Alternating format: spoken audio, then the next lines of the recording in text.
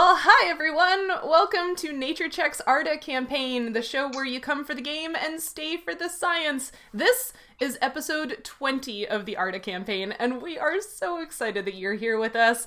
Today is especially special because we're also at our 1-year anniversary of running Nature Check and the ARDA campaign. We started this 1 year ago, actually more than 1 year ago, but we were live for the first time 1 year ago this weekend. So that's pretty exciting. We're 1 year old. So much has happened. First we do introductions. Hi, I'm Cheryl, and my pronouns are she, her. I'm the Dungeon Master for the ARDA campaign. I'm also a PhD student studying ecology at the University of Illinois at Chicago, and when I'm not doing my research, I'm also a science communicator and the host of The Roving Naturalist on YouTube.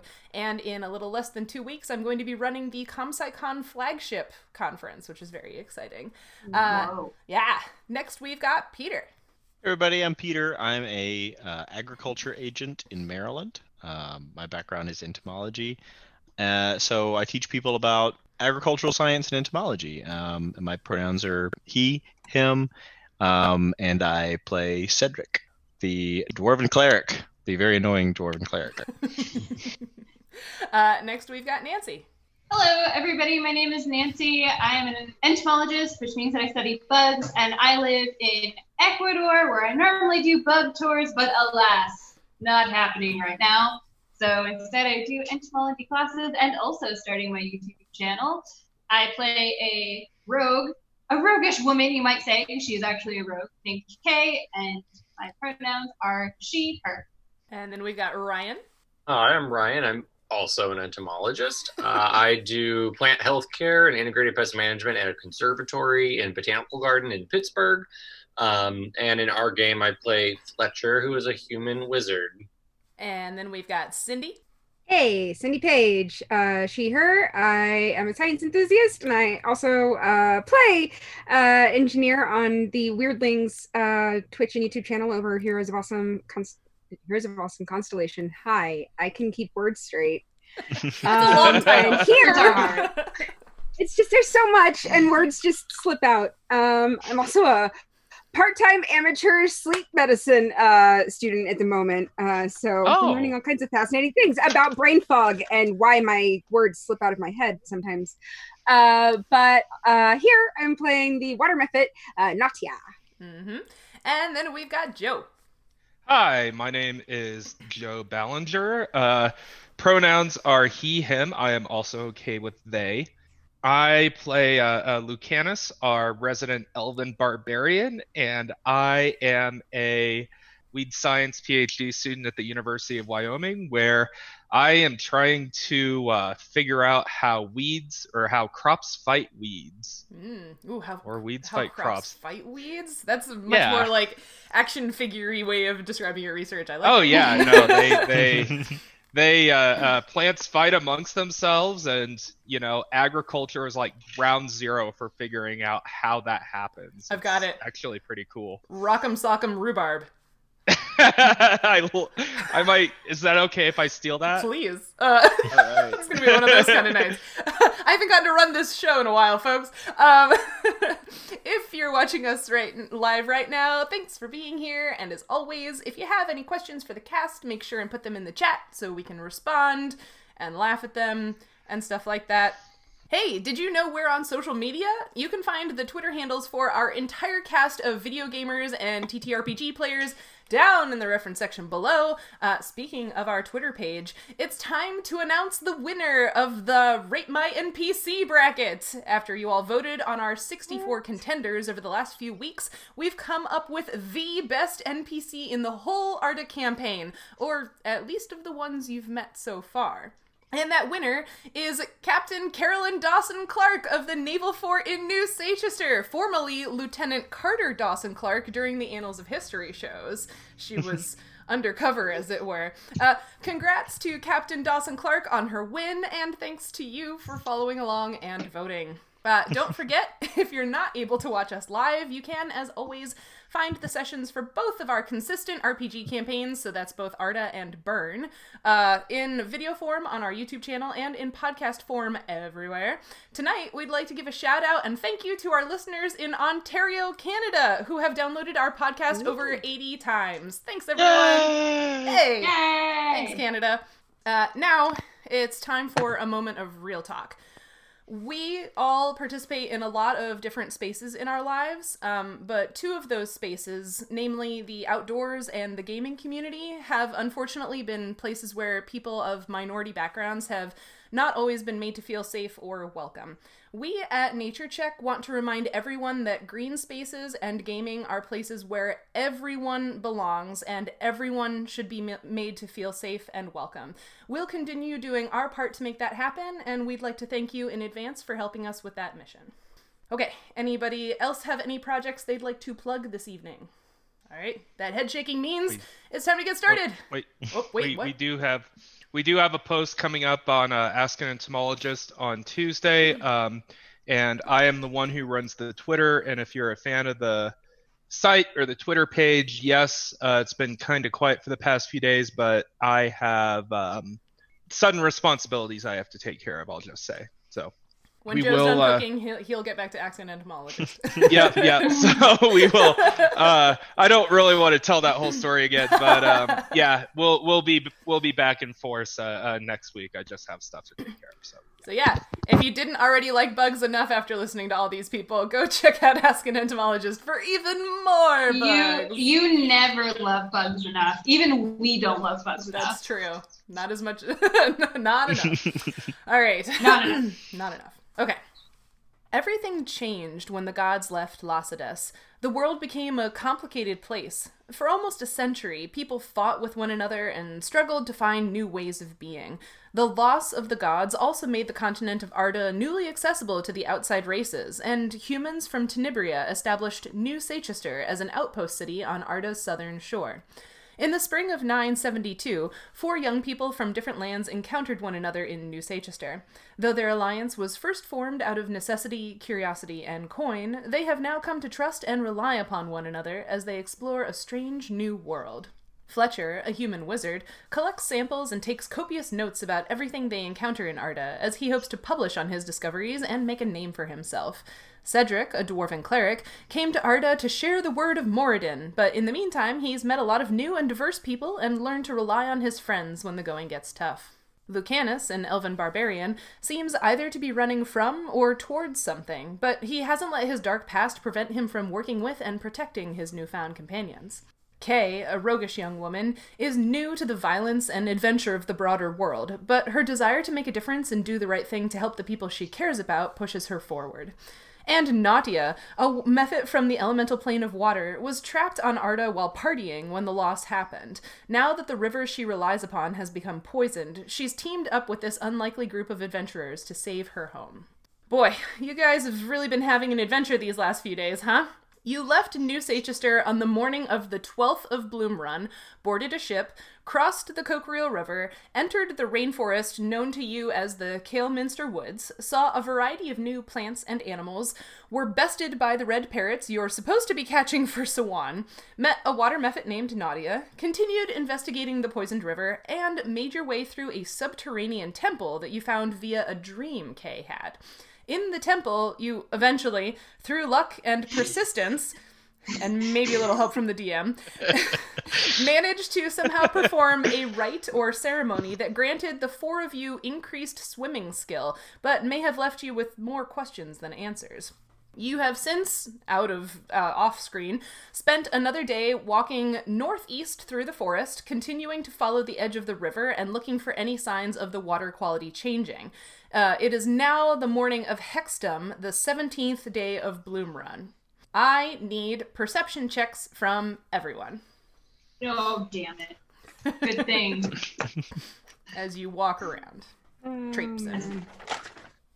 I'm so perceptive that I know where my character sheet is.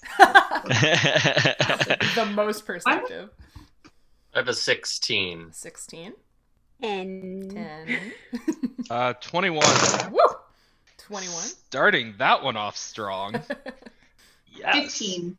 15. While we're waiting for Peter to roll, don't forget to be logged in to Roll20, because you never know what you might need.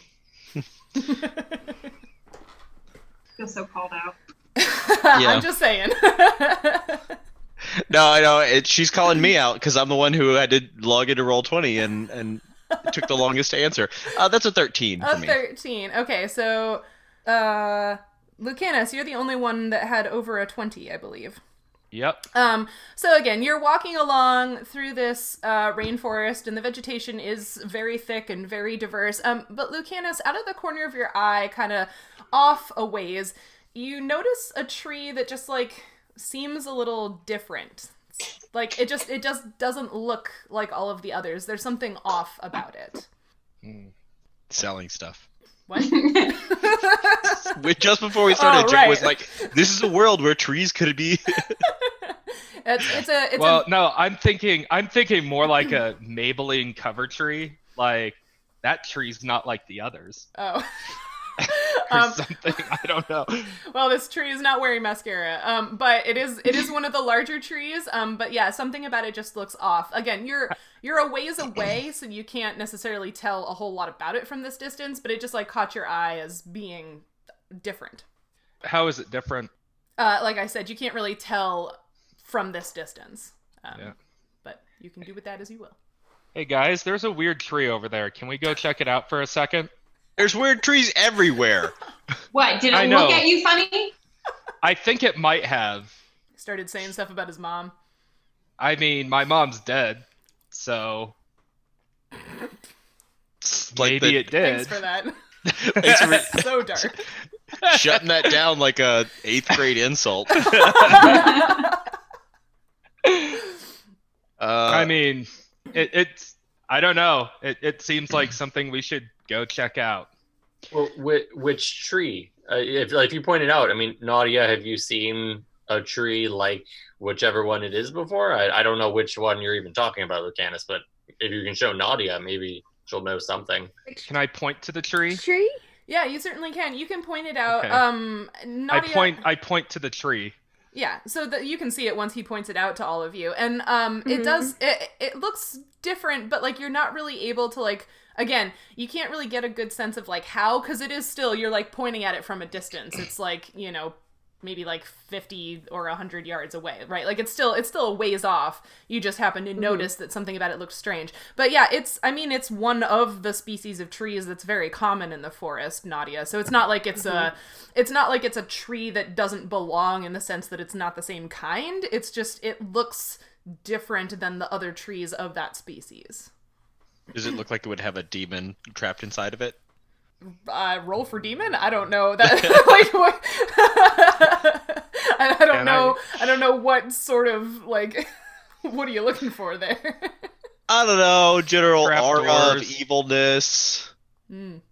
Well, I mean, Smell like does bacon. Is it Does even it that kind of match up? tree? A Ooh, demon yeah. tree? Is it the kind of tree that the Oh, is it a K-Poc? Yeah. yes. Yes, Yeah. yes. So between like since Fletcher read both books, you know, I figured, you know, reading the word K-pop would probably not really mean anything to him. But then I also read the book that was like a field guide. Mhm. So if I were able to match those things up, does it like if I can find the picture again in like the book that I have, does it seem like that matches up with what was the story in the Tales of the Father about the devil being trapped in the K-pop tree? Are you trying to match the picture of the K-pop tree from the field guide to this one, or from the storybook to this one? No, from the field guide. Oh yeah, So yeah. knowing It's- knowing that like if there was a thing in the field guide labeled K-pop, to be Yes. like, okay, does it look like maybe it is a Yes. K-pop? Yeah. And it is. Okay. Mhm. Yeah, then I guess I pull out the guide and I like find that picture again. And I figure if we've been traveling for another day and we'd like spent a night, I was probably looking through this more. And just tell everybody like, yeah, that is definitely this tree. And if you cross-reference this to the other book, the other not locked up book that we found, that's supposed to be the kind of tree that had this devil trapped in it, supposedly by the gods. Whether we believe in that or not, I don't know. We could check it out, but depends on how lucky we're feeling, I guess. Can I go like knock on the tree, just like on the door? You want to go over and inspect the tree or investigate it, get closer? Yeah. You can get closer. Yeah. What would you said you wanted to knock on what? Just like knock, like as you would Knock on a on door. wood. Just Just knock on the roots. Yeah, you can do that. It makes a kind of a thunky, hollow sound, like when you knock on large buttressed roots of trees. Well, I mean, if it's a hollow sound, most roots aren't hollow. Can't hear you, Nancy. So the buttress roots actually make a kind of twangy noise. Like do they? Yeah, and it's actually a way that locals in the Amazon would communicate to each other, because you can like bang on them with a stick and they reverberate. You can just hear them for a really long time in the forest. Gee, I wonder if I did that's not know that. if that's why there's a thing about knocking on the roots in the story. Isn't that an odd coincidence? It's almost like someone Isn't that? did research. Weird. Okay, well, Weird. if nothing happens, I'm not gonna risk awakening evil. quite yet. While you're over here, though, you can do a search check or a knowledge nature check to get a better idea of like what's weird about the tree. Yeah, I got a 5. On what? The check. Oh, okay. Yeah, it looks odd, but you can't really like put your finger on what is odd about it. Okay. All right. Well, weird tree. Did the rest of you follow him over to the weird tree, or are you still like? I was going standing to, but he like took off, so maybe I'm a little bit behind him. Okay. Yeah. Yeah, I would Yeah, I probably be think I'm sort of the behind same. with Kay. Definitely wanting to do a better up close comparison, especially now that I have this book that I'm like trying to both translate and fill out more as a potential starter to to something that I could write myself. So I would definitely want to get up close and see like, oh, maybe there's different variants of the tree, or maybe it has different male and female plants, and it has to it reproduces weirdly or something like that. Totally. Epiphytes. Oh, there are definitely epiphytes growing on it. Yeah. But yeah, Well, then it's the Phorophyte. Yeah, so anybody else who might have followed Lucanus over, you can also do either a search check or a knowledge nature check on this tree if you would like to try to get it more information. Yeah, I think I want to will- know because he pointed it out. I think Cedric's not really that interested. Okay, are you over here with the rest of your friends, or did you kind of Yeah, stay where you I were? came with the group, but I'm just kind of like keeping watch on the forest to make sure that we're not got attacked a while they're all being 23. nerds. 23K? What's that? Yeah, I got a 22. I got a natural 20 on knowledge Woo! nature. Whoa! Yeah. I did a search check. I did search Okay, Fletcher. Knowledge. because I had no knowledge. Being 17 and all. Bird. Fair. I did a search check and got a 16. Okay. So you and Kay are both sort of like looking, you're sort of like, circling the trunk and looking at the roots and stuff. And yeah, you can see that like this tree is odd, it's off. It's definitely a K-pop tree, like your book says. Like it, it matches up with all the identifying characteristics, so you don't think it's like a variant or any of those other cool things that you mentioned. But Kay, you start to realize that as you're moving your fingers on the tree, as you're like, walking around, how you kind of just like drag your hand on a tree, parts of the tree are like coming off in your fingers. Like it looks like some parts of the tree might be dead. Like it's breaking off. Like it's sick. And Nadia, you also notice that the tree is sick. There's some sort of something infecting it. It shouldn't be like this. And Cedric, You noticed too? Cedric, you said you're keeping watch. Yeah. You want to give me a perception check? Yeah. Oh no. I mean, he said he was keeping watch, so, I am rolling That's a something... 16. A 16. I am rolling with this really cool, awesome, beautiful metal die given to me by Die Hard Dice as a free gift when I ordered 2 dice sets this week. Thank you so much. I love the way it sounds. It's really loud. I have metal dice too. Awesome! So you said you got a Your 16? guys' dice are so pretty. Okay. Yeah. Okay. So yeah, you're looking around. Sorry, did somebody else say they were doing something? Okay, you started to mention the tree. Yeah. Yeah. I was just gonna look at Nadia. She was like, something's wrong with it, or whatever she just said. I'm like, oh, so you noticed too? Yeah, that's not how these trees are supposed to look. I wouldn't know, but it definitely seems not okay. I'm guessing. Fletcher, does your book say anything? Oh, sorry. I was gonna say, I'm guessing I'm pretty close to Cave. We were like walking around, so I think I came up and it's like, no, the book describes sort of how to identify this tree, how it normally appears. So these sorts of aberrations or diseases or things that might pop up, it doesn't really delve into. But we could. It seems odd, and maybe we should probably at least explore this a little bit. And then I think he would probably maybe use like the end of his quarterstaff or something to just like crack off some bark. Okay. Look underneath. As you're doing maybe it has Armillaria root rot, and I'll find some shoestrings that glow in the dark under the bark. Ooh, I love those. Oh, those are also known as honey mushrooms. Is that right? Armillaria. I think that's When it with the big fruiting body when it comes out, like at the base of the trunk is, Yeah, and those are edible. Yeah. Are they? Yeah, Okay. but yeah, the shoestring mycelia hyphae whatever bioluminescence, they're really cool. That would be Fungi. That would be something really cool to buy in a store. You know, you just sort of like take it home and it's like. Don't make this a shopping. shopping episode, Joe. Wait, the Sorry. tree is already selling things. You laughed at us. You know what? I've been doing so much cooking that anytime we mention something, I'm just going to be wondering if it's edible. Which is also pretty much in character for me anyways. Totally. So. Kay and Fletcher, since you said you're standing next to one another as you're discussing the tree and investigating it, I want you to tell me high or low. One of you pick which it's going to be. Kay is going to be high. Now I'm rolling with the Fire Sprite die from Die Hard Dice. And it was... Hashtag, is this video sponsored? No, I just thought it would be nice for me to shout out the beautiful dice that I bought because I love them. I'm just teasing. It was an 8. So that means it's Fletcher. Wow, I bet that doesn't...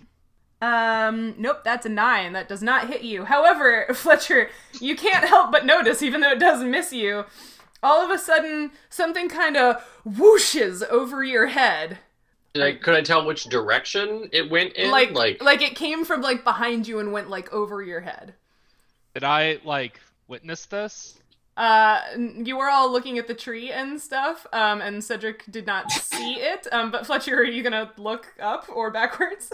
Well, yeah. So yeah, if I could tell like in what direction it went, I would look up in that direction and be like, did anybody else just feel something go overhead over there? Yeah, well, you should roll initiative and go on to Oh, roll 20, and I'm gonna move you guys to approximately where you are, because yeah, you just something tried to grab you, and it's rather frightening. Oh no! If only we could have actually just bought stuff from the tree. Did we find another predatory plant? No. Oh yes, Cindy just saw it. It's a mantid. Oh my god! It is a giant mantid, so you're welcome for that. Okay. I would much rather just be diagnosing plant diseases. I've always, you know what? I have always wanted to fight a mantis. Where is your sense of adventure, Fletcher? Hey, if you want mystery and adventure, you need to get into plant health diagnosis, because most of the time you're like, what the hell is going on? And that's what I do every day. This is such a good plug. Honestly, that's pretty much where I'm constantly at I as well. I feel like we need to make you a shirt that says I'd rather be diagnosing plant diseases. I'd buy it. Merch. Merch. Oh, and we could have like the glow-in-the-dark root, Yeah. glow-in-the-dark mushroom. All right. Did anybody get an initiative greater than 20? Oh, I forgot to roll. I was still thinking about how the tree should have just sold us something. It's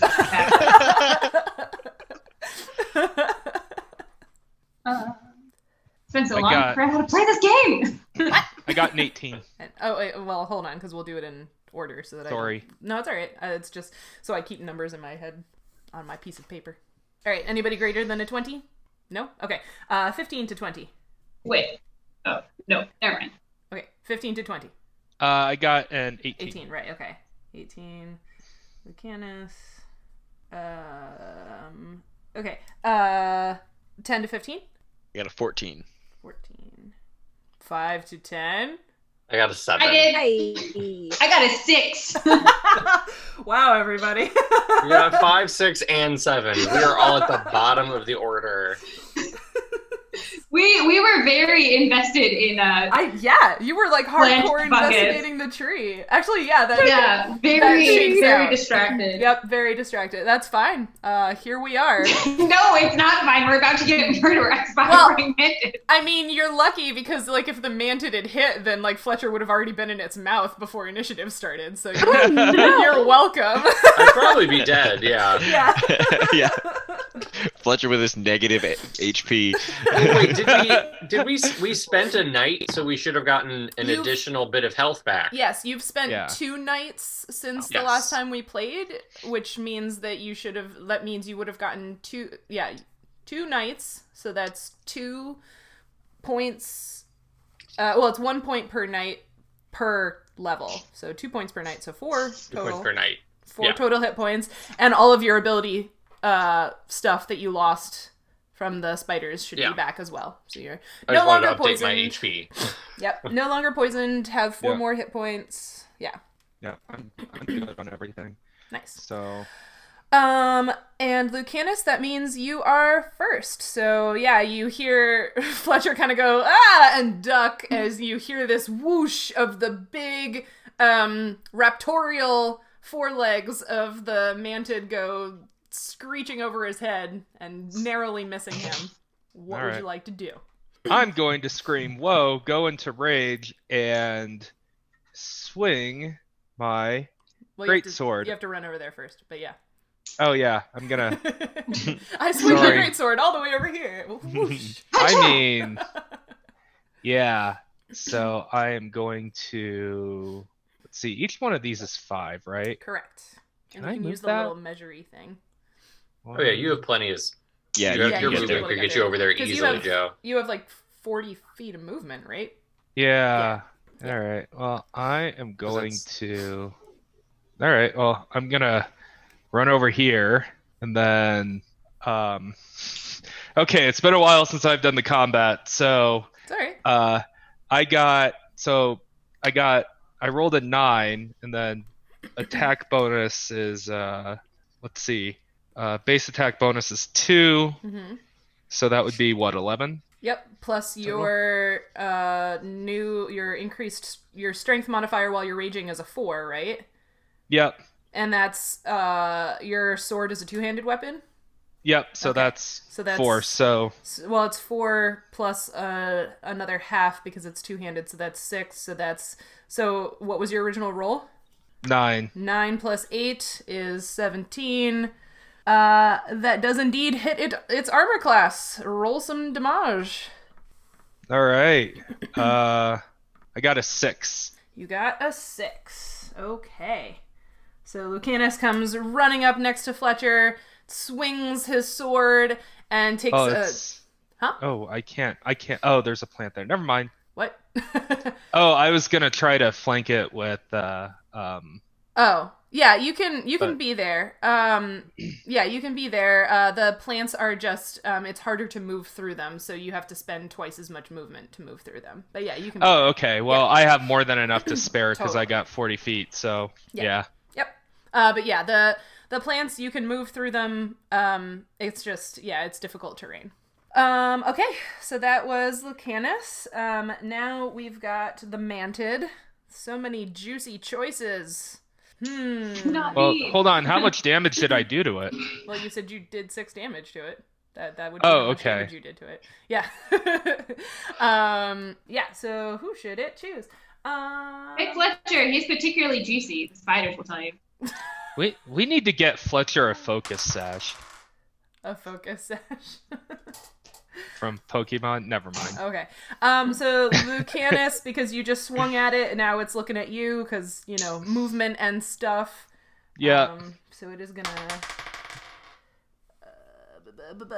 stats. Does a 15... Wait, yeah, does a 15 hit your armor class? Let's see. So AC is 15 and then 3 armor bonus. So No. The AC total is what I'm asking for. So that's a 15?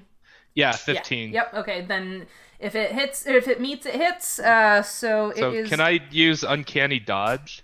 Yes, that gives you... that means you take less damage, right? Yeah. Okay, yeah. So it will claw at you. Okay, so it will claw at you. Whoa, that was cocked on my sticky notes. Let's see. That is 6 damage to you. So you can uncanny dodge that. And then it is going to... so Lucanus, you need to roll me a grapple check because this is an opposed check. All right. So 17. 17 total? Uh-huh. On your grapple? Okay, so it claws at you, and the claws rake across you, and it enfolds you in those large forearms and pulls you up to its face, because it won the grapple. So you are now being held by this very, very, very large mantid. You can see, I know the viewers can't see, but it is a large creature, so it's taking up a 10-foot space. So it is quite a bit bigger than our heroes. And it is going to make a bite attack. Okay. So... Okay. So how much is the Uncanny Dodge, how much does it reduce the damage by? It cuts it in half, doesn't it? Am I making that up? It says you retain your dexterity bonus to AC even if you're caught flat-footed. So Uncanny Dodge doesn't actually do anything to your the hit points, the damage you take. Okay. So Uncanny Dodge in 5th edition does something to the hit points. In 3.5 it does something to your AC. Gotcha. Okay, I got those confused. I've been trying to do some reading. No, that's totally fine. And then the bite. Whoops. Yep. That's gonna be a 13, so that misses. So it tries to bite down, but its mandibles kind of like latch onto your leather armor, but it didn't quite bite down quite hard enough, so it does not make it through your armor. Yeah. So that is Leather the Daddy turn. armor saves the day. It does. However, the mantid is still hugging you. So. Aww. So still not great. And now it's Cedric's turn. Can't hear you. Sorry. It's okay. Muted myself because my cat was being loud. Cedric is going to Sure, blame run the up, cat. and dash around the tree. He's kind of on the complete opposite side of the tree from the mantid. So he can hear Lucanus, hollering and She's got me. he's gonna This run isn't up the kind of hug that I like. and can just barely This feels predatory. to here.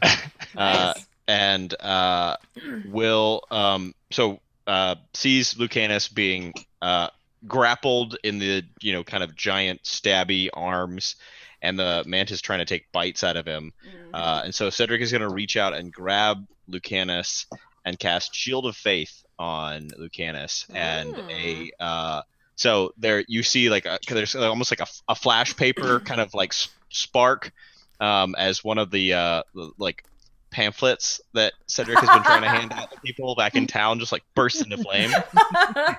And all of a sudden there's there's kind of a shimmering magical aura all around Lucanus, just close to his skin. There's kind of this almost like water flowing over his skin. So I'm vacuum sealed. Yeah, so you get a +2 to your AC. Nice. Cool. But also you just cast a spell in melee range with an opponent, which means it gets an attack of opportunity on you.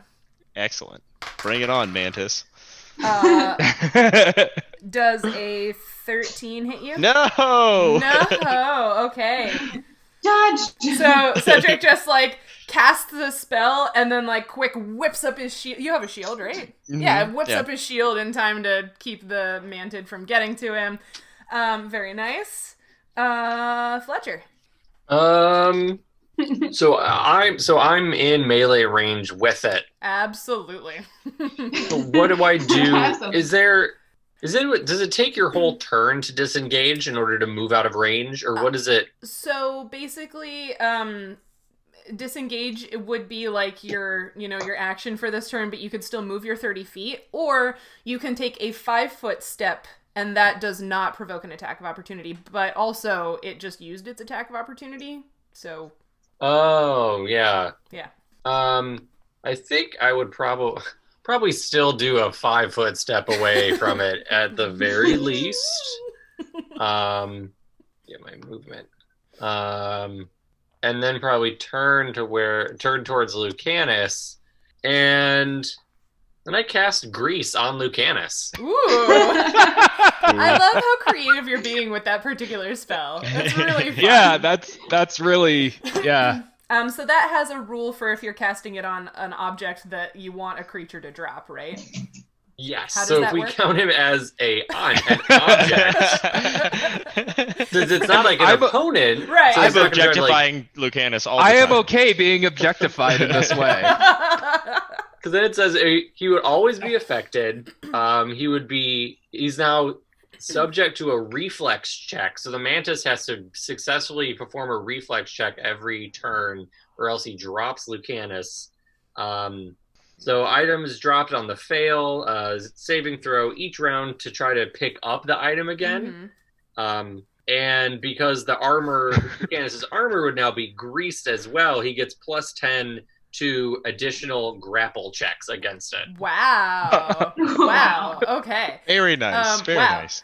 And the grease is like the area it covers is enough to cover a full-size person, right? Because Lucanus is a full-size person. He is a medium creature. It's a full 10-foot square or one object. Yes. So it can Perfect. Yeah. Okay. And you said is it the reflex check on the creature's turn or on when you cast it? It would be on the mantid's turn because it's his reflex check to try to keep hold. So it'll be on the mantid's next turn. Okay. Yeah, then we will do that then. Okay, so that's Fletcher. Okay. This thing. All right. It was camouflage, and now it's did not. Yeah, so it already did its attack of opportunity, It right? did. So that means I can move away. You can. Okay. Oops. Is this like in the bush, or is that fine? That's fine. Am I like next to the tree? All right. Yeah. Gotcha. I guess I'm going to pew my crossbow Yeah. at it. Do it. Yeah, but it's going into melee range, so like it's a -E- on it, right? Yes. Yeah. So you get a -2, -4. 2. Yeah. Yeah, I think it's a Okay. -2. Yeah. Okay. And I first roll the AC, correct? Yeah. First Okay, you I rolled a hit. Yeah. Mhm.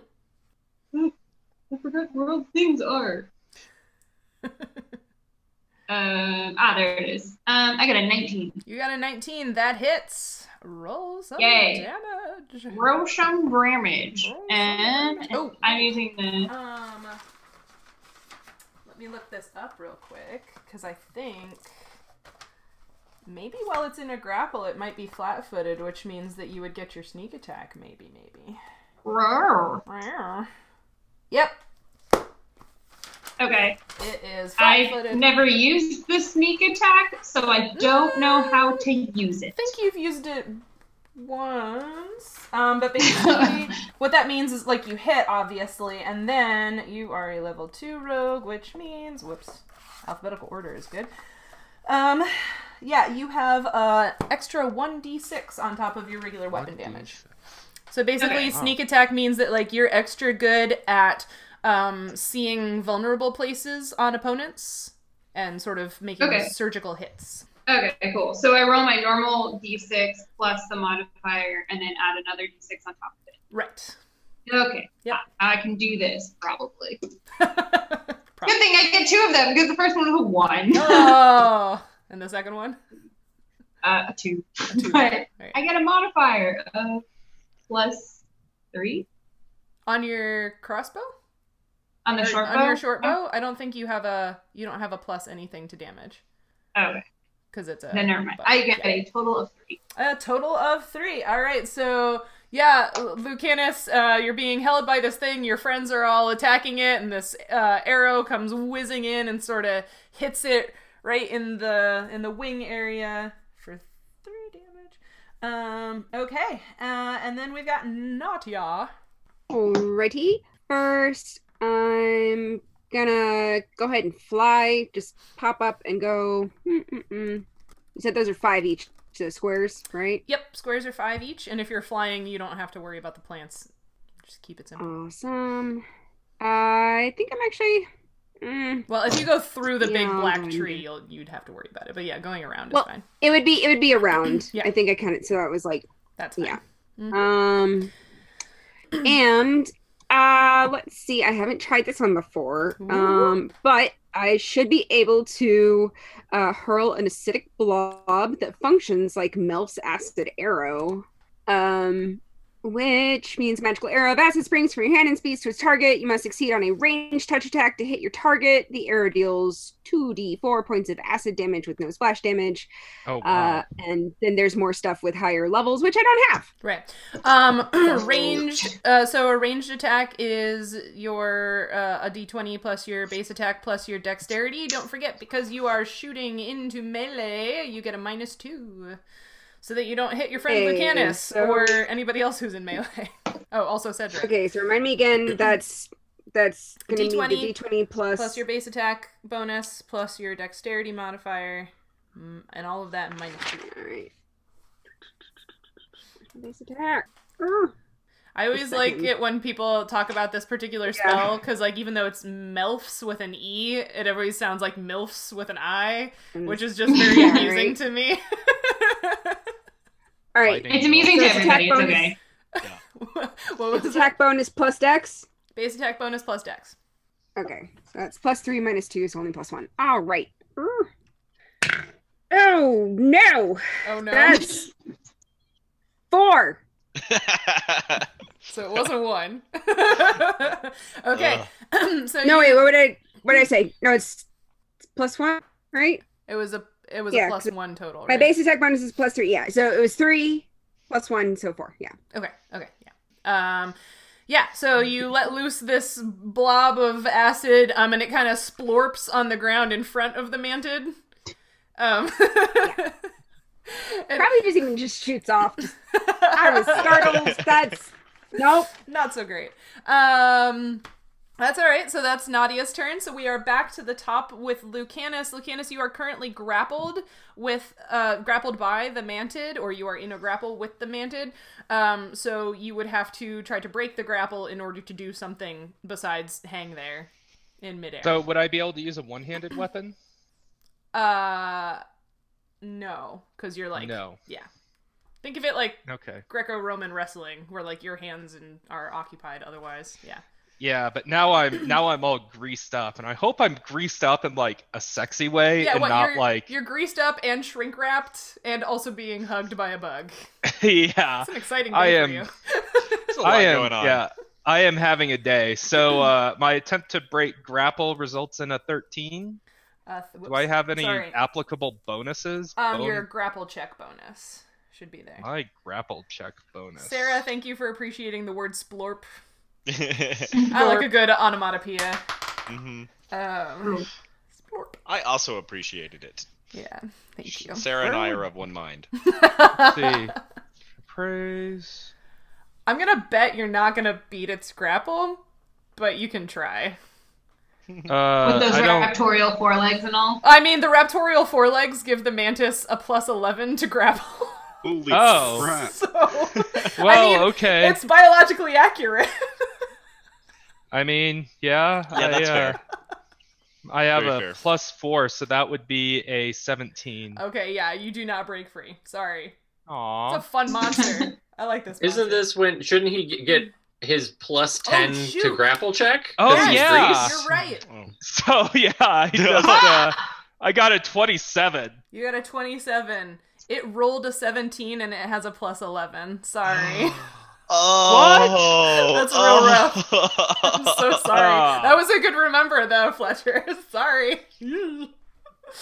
Oh man. However, that was your turn, and now it's the mantid's turn, and it has to do the reflex check to see if it will hold on to the object, which is you. So here we go. Reflex. This is so weird. It doesn't actually have a reflex bonus. Yeah, that's a 6. Nope. So after all of your struggling, it like recatches you for a moment, and then you drop out of its arms anyway. Oh, cool. Yep. Thanks, Fletcher. So that was the reflex save at the beginning of its turn, but now it can also do an attack. So it is going to claw at... Who else is over here? Cedric, you made a bright light, so it's going to claw at you now for funsies. Fair enough. Fair. Yeah, no, that's not gonna hit. Okay, so it's starting to be surrounded and it's getting a little frenetic, and it does not claw you. And that makes it your turn. Cool. Well, in response, I am gonna claw it. What? With my hammer. It's a claw-peen hammer. Yeah. Ooh. I mean, never mind. He's doing the whole mantis shrimp thing. Yeah. Unless a 13 hits, that does not hit.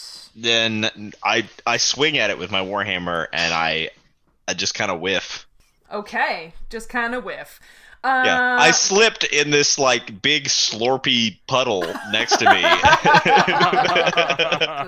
My boot started to dissolve. Oh no!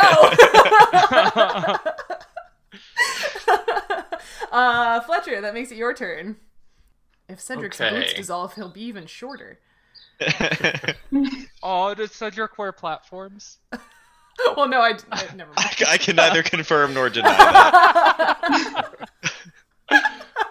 Take another sort of step back now that Lucanus is out of its arms to cast a Ray of Frost. Ooh, nice. Ice type. Ice type. Is the ice type good against bug type? I don't remember. No, it's not. Oh. Unless No. it's also flying. Which, I mean, it's a mantis, so. I mean, I don't know if this is grass, so... Yeah, what's Scyther? Oh yeah, It's, isn't Scyther a what? Is It's it just bug. It's just bug? Okay. Yeah. It's bug flying. Yeah, see? I think of all combat in terms of we're Pokemon. nerds. Well, it's a 21. A 21 to hit. Yeah, wow. Do some damage. It's not going to be a lot of damage, but Yeah, it's fairly easy to hit because it is just a bug and it is rather large. Why you gotta put me on blast like that? What? It's fairly easy to Sorry. hit. Pretty easy to hit unless you're Cedric, of course. Yeah. He was too busy explaining something to the whole group. Probably. 3 cold damage. Frosty bug. Bug on ice. Okay. Neat. Perfect pinning conditions. Perfect what? Pinning conditions. Yes, definitely. Pinning yeah. conditions. As like long putting as a it's bug in not your like freezer. brittle. Yeah. My freezer is full of dead bugs. My husband is such a good sport. Yeah. Everybody in the call was like, yeah. And Cindy was like, Yeah. what? No, that's fair. No, that's fair. I have little like when you use up a bottle of spices in your spice cabinet, I have a line of those bottles on the shelf above my sink in my kitchen, and anytime I see a cool bug out my back door, I grab a spice bottle and put it Nice. and put it in the freezer. Yep. That makes it Kay's turn. Oh boy. Well, I guess I'm gonna pew pew it again. Yeah, do it. Pew pew. Pew Uh, pew. A 10. Oh, 10. Nope. This arrow goes flying past who? Flying past Cedric? Yeah. Pew. You aimed like on the wrong side of Cedric. That implies I aimed. Oh, well, you know. Mm. And then we've got Nadia. All right. I'm just gonna zoom right in there, get in the mix, Nice. and take 2 claw attacks. Yeah, do it. Sarah I'm says nervous. she My dice has are all big. dead reptiles in her freezer. Yeah. Fair. Sarah lassos lizards for her research, so it makes sense. Yeah. Nice. I think I've got a raccoon. Oh, are you kidding me? Oh no. Oh, We should Choo create a choo list of choos. weird things that biologists have in their freezers. I believe that was a conversation on one of our breakout talks on here. Did you say 2 2s? Yeah, I'm both so roll sorry. twos. Oh. So Nadia So comes that's flying 2 up. 8s. Yeah, no, you come flying up and you reach out with your claws, but you just kind of like misjudge how far away you are from it because you're Yeah. trying to stay out of the reach of those giant claws that it has. Because of course, you know, like how a mantis Yeah. it like folds its legs back and then they like stick out improbably far.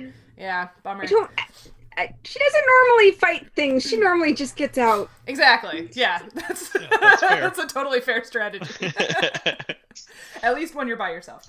Yeah. Lucanus, that brings it back to you at the top of the 3rd round. Okay, I am no longer in grapple, yeah? Correct. It's like to start a game off with a good combat. Yeah.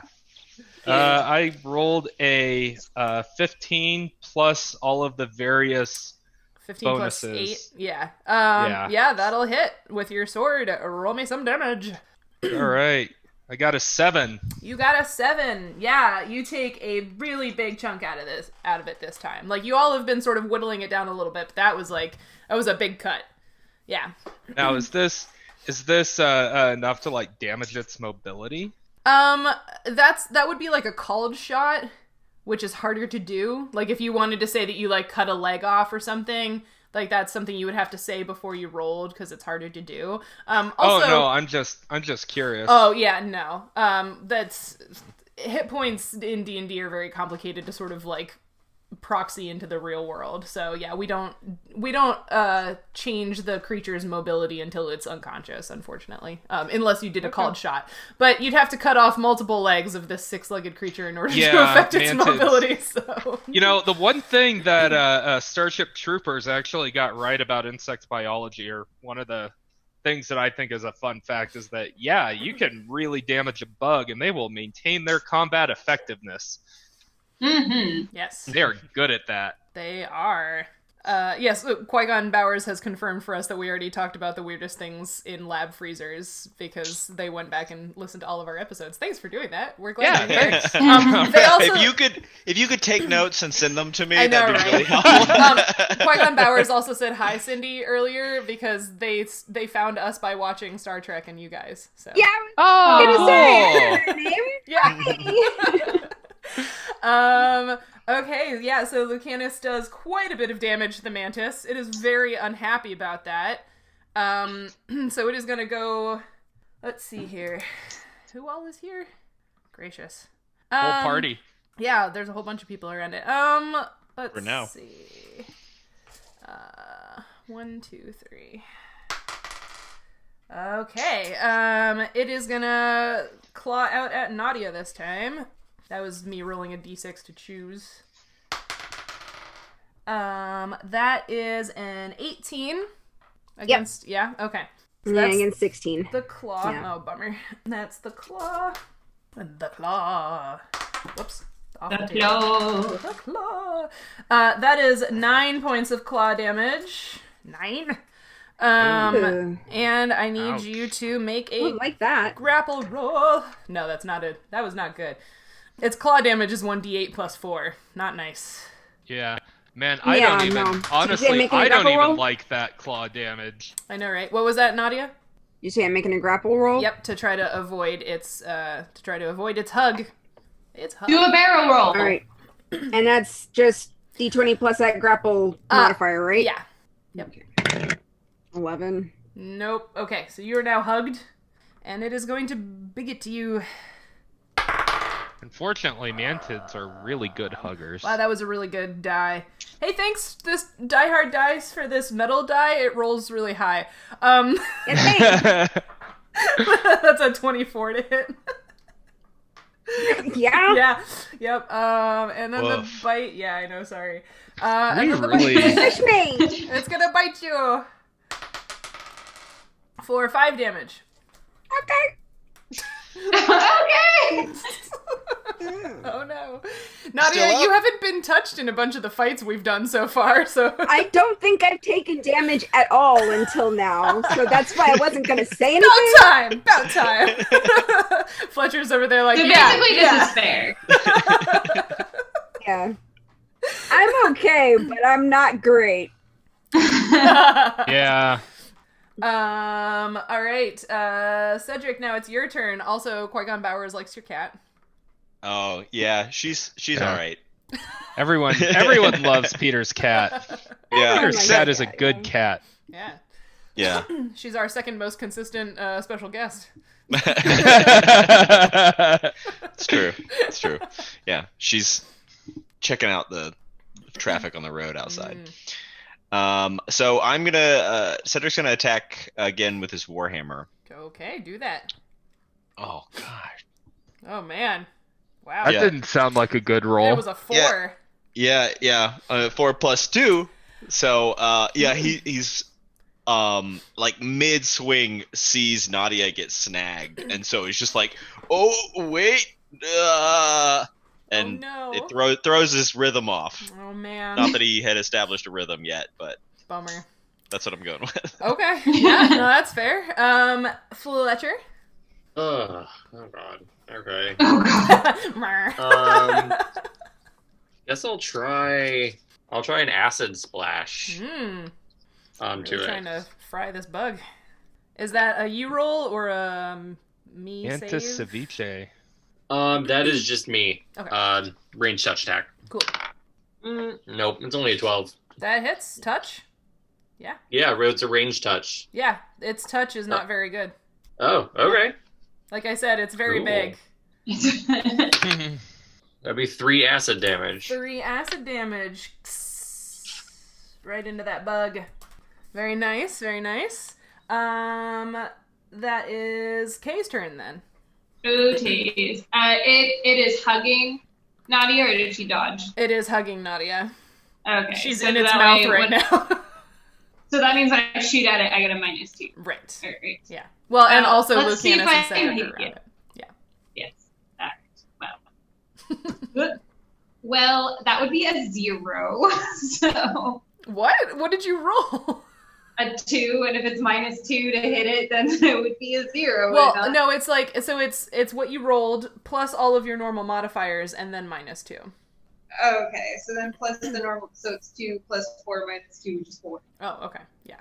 I was just really confused how you could get a 0. I was like, you have more things than that, but okay, yeah. So another arrow goes whizzing past Cedric. I'm trying to distract it. Mm-hmm. I Totally. think Is you're it just working? distracting me. Not yet. That's why I can't hit it. All these friggin' arrows flying by my head. You look up at your hammer, and does it have a wooden haft or like handle? Yeah, so there's an arrow like stuck in the wooden handle, like above your grip. As long as it's above the grip. Yeah, There's yeah, like yeah. there's like so like we've never talked about this before, but the wrappings, like Oh, the God. grip wrappings on Cedric's Warhammer are they're special. So don't shoot any lower than that. Also, because she might hit your hands. I can grow new ones of those. What?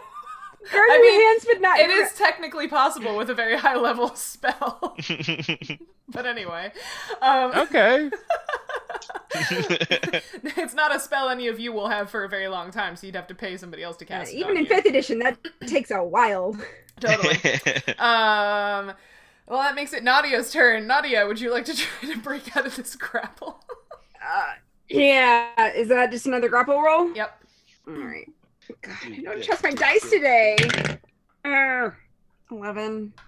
Oh man, it rolled a 2, but plus 11 is 13. Sorry. Oh. So you stay grappled. Fine. No. You need a very large dice jail. Sorry about that. That's what, Sorry about that. that's She what this says thing without is a good hint at. of remorse. That is what this monster is good at. All right, Lucanus, you gotta kill it before it gets to go. Or sorry. Yeah, no, it is Lucanus' turn. Wow. Qui-Gon And Bowers- so the magical grease is gone because it's 1 round per level, so that's gone. You are no longer Okay. greasy. Is the Awesome. Shield of Faith that you cast still active? What is Yeah, that? it lasts for a minute. Okay. So yeah, so Okay. Lucanus still has a +2. All right. I rolled a 9. Total? No, 9 plus 8. 9 plus 8 is 17. That hits. All right. Roll some damage. Yeah. 5. Yeah.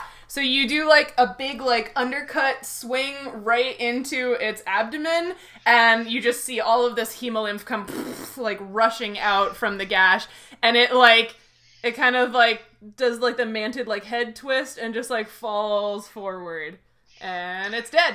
Yeah. I'm gonna try and catch Nadia as it drops so her. chivalrous. Aw. Give me a reflex save to try to catch Nadia. Oh. Okay. I mean, I've been rolling real bad, so I'll probably just punch you in the face. It's a 15. Yeah, you catch her. Okay. Aw. Pull her free before she's Yeah. squished by it. Yeah. Yeah, and I'm gonna lower her to the ground, and as I do, you're like you could smell the like heated hemolymph kind of boiling off of her as I use my like kind of searing heat. I was to about cast, to say how sweet that Cure Light scene Wounds. was until I remembered that your healing hurts. So. Yeah, it's like all your wounds are being cauterized, but they're actually healing. Which is and- probably weird for a water method. Yeah. Yeah, it's probably super unpleasant. There's like a weird cloud of steam forming around the two of you. Yeah. Love it. That was amazing. So that's for 10. Oh, good. Nice. Yeah. Awesome. Well, that's a thing that helps a happened. lot. Yeah. Can we loot the bug? Is there anything I can get off of the body of the insect to take back? I mean, it's not wearing a backpack or anything. Was there? No, I mean like a tibia, like one of the tibial claws. Sure, yeah. If you want to try to extract some useful bits from the mantis, give me a nature check. Hey-o. Can I like hand Fletcher my dagger temporarily to help him with that? Yeah. If he doesn't have one of his own, you can certainly hand that over. I do not. Does that like count as like an assist or something with the check? No. I mean, he's giving you a tool because otherwise it would be. I mean, yeah, it'll change the DC, but. 17. 17. Yeah, you can get like 2 of the claws. Yeah. Not the big front ones, but like the smaller bits. Yeah. You Can we? add Oh, no, those I to wasn't your- going. I was going for the Oh, you did want tibial the. claws, not the tarsal claws. Oh, yeah. That's fine. Yeah, you can. Okay. Yeah, you can get. Even just one. I mean, I probably only want Sure. one to take back and I look mean, they at, are honestly. rather large, but yeah, you can Yeah. grab one of those and add that to your inventory. Be fun to hit somebody with one of those. Does that count as an improvised weapon? Super grabby. You could get it Achoo! made into a real weapon. Like I really like Stardew Valley, and one of the swords you can get in that game is a sword that's like made out of the mandibles of a bug. It's real great. Yeah. Oh, wow. In our D&D game in grad school, I played a tiefling ranger, and I did use a giant mantis a tibial claw as a sword. Amazing. I love it. Wow. Amazing. So wait, you could actually make like weapon. How would you do that? You would need a very skilled blacksmith to assist you. What would the stats on this weapon be? We'd have to figure it out. Oh, Did Fletcher take both of the claws or just one? No, I just took one because I'm not going to use it for like weaponry. Right. I Also, want it's to very basically large. study it and look at it. Like, So, Lucanus, if you're interested. I don't remember. Lucanus was carrying a lot of stuff last time I checked. You got to make sure you're not getting over encumbered. yeah, that's what I'm thinking. So Because you have I'm not. many heavy things. I'm not gonna get a claw, but I am gonna just search it just for the hell of it. As you do, Cedric's gonna stand up and be like, I bet there's some good eating on that thing. I got a 1 on the search check. Is so, a dead bug. You slip in some of the hemolymph on the ground and fall on your ass. That is how we do. That is how we do. Nadia, how you feeling? Not great. Oh, come on there, buddy. You can do it. Hurt. Sorry, I could maybe do a little bit more. Do you want some? Is You there do- any water nearby? Do I see any water? Like a stream? There I isn't see or a hear water? stream incredibly close, no. Okay. I've got a water skin. Do you want me to just pour some on you? No, There's the blood of our can- enemy. That's kind of like water. No, if I'm in water or rain, I can heal faster. Ooh. We'll find another stream. Yeah. Yeah. Another clean one. Yeah, we'll get a stream real quick. And also, has it been raining regularly? We haven't. Is it like a puddle? I mean, yeah, it's like it's a rainforest, so it's been kind of like misting or raining. Yeah. And in fact, like if you look up in the spots where you can see the sky, it looks cloudy. Like it looks like it might be threatening rain this evening. Actually, speaking of looking around at stuff, could you all give me another perception check? Oh God, there's another one. Alright, which That's of where these we dice are has not screwed me at up our with our today? trust relationship, huh? Well, that was a 1. So Hmm. I got a 15. I'm just real focused on Three. Nadia. Totally. I got a 19. All right. 13. 13. 23. Wow. Okay. Yeah. So Nadia, you're very invested in this because you're still like thinking about this, like trying to figure out the river problem. But everybody except Cedric notices it because you're all looking up and looking around. The trees in front of you and just like the environment around you, like it looks like the vegetation is sort of getting a little thinner. Like it feels like the rainforest might be petering out and you're sort of coming to the edge of it where it starts to transition into another biome. And I think this feels like a good place for us to take a break because we are at a transition. When we come back, maybe we can talk about transition zones between biomes for a fun breakout session. That could be cool. Sure. So yeah, we'll take a quick break. Thank you so much to Sarah, Warioshi, Qui-Gon Bowers for hanging out in the chat. Thank you to the other people who are watching but not chatting. Again, feel free to ask questions of the cast as themselves or as their characters if you'd like. And we're gonna go on a quick bio break, grab a snack and whatever, and we'll be back in a few minutes, so you can do the same. See you soon. Yeah. Well, hey everybody, we're back. Hope you got some refreshment. We got some refreshment. I need to change the name things because people moved. But do we move? No, only Yeah, 2 people yeah. moved. It was just It looks like people just moved. Cindy and Nancy. It's fine. Don't worry about it. I'm I sorry, got it. I'm the problem child. Fine. It's fine. It's all fine. We'll just take it out of your hit points later. What? We're back. Hello. We missed you. Yeah, we are gonna talk about. There's the bell. Brought back the bell. We're going to talk about ecotones, as Sarah pointed out in the chat. An ecotone being the transition zone between 2 different biomes or ecosystems or habitats or however you'd like to describe that.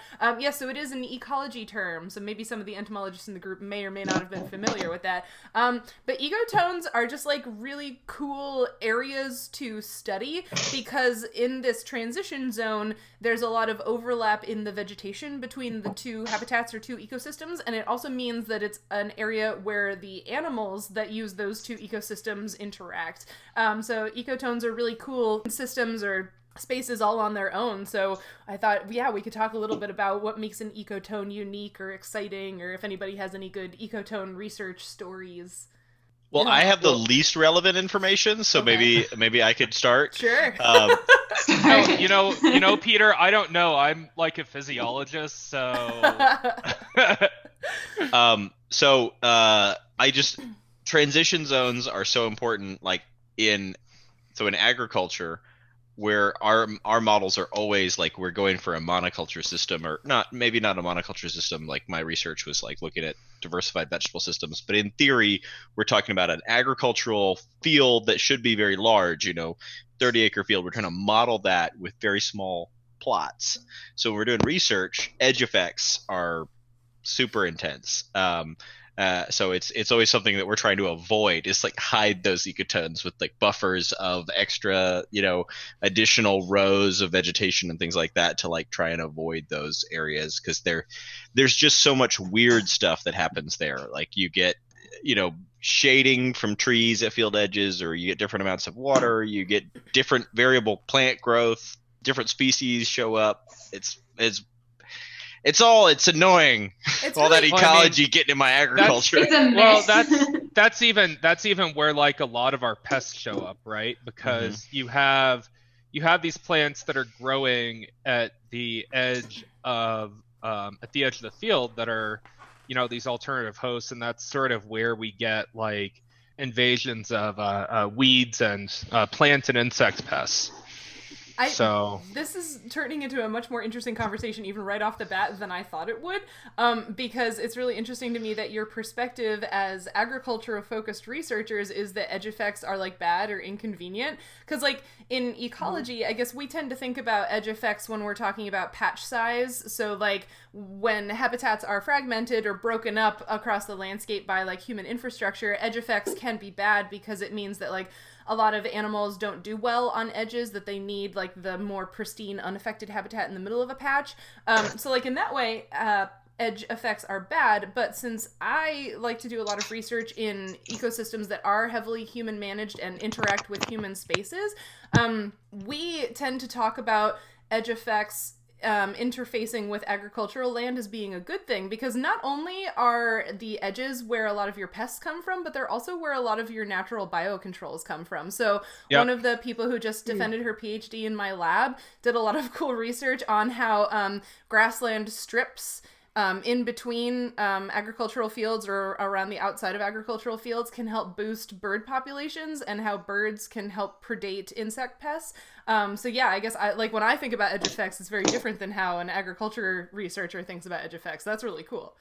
Yeah.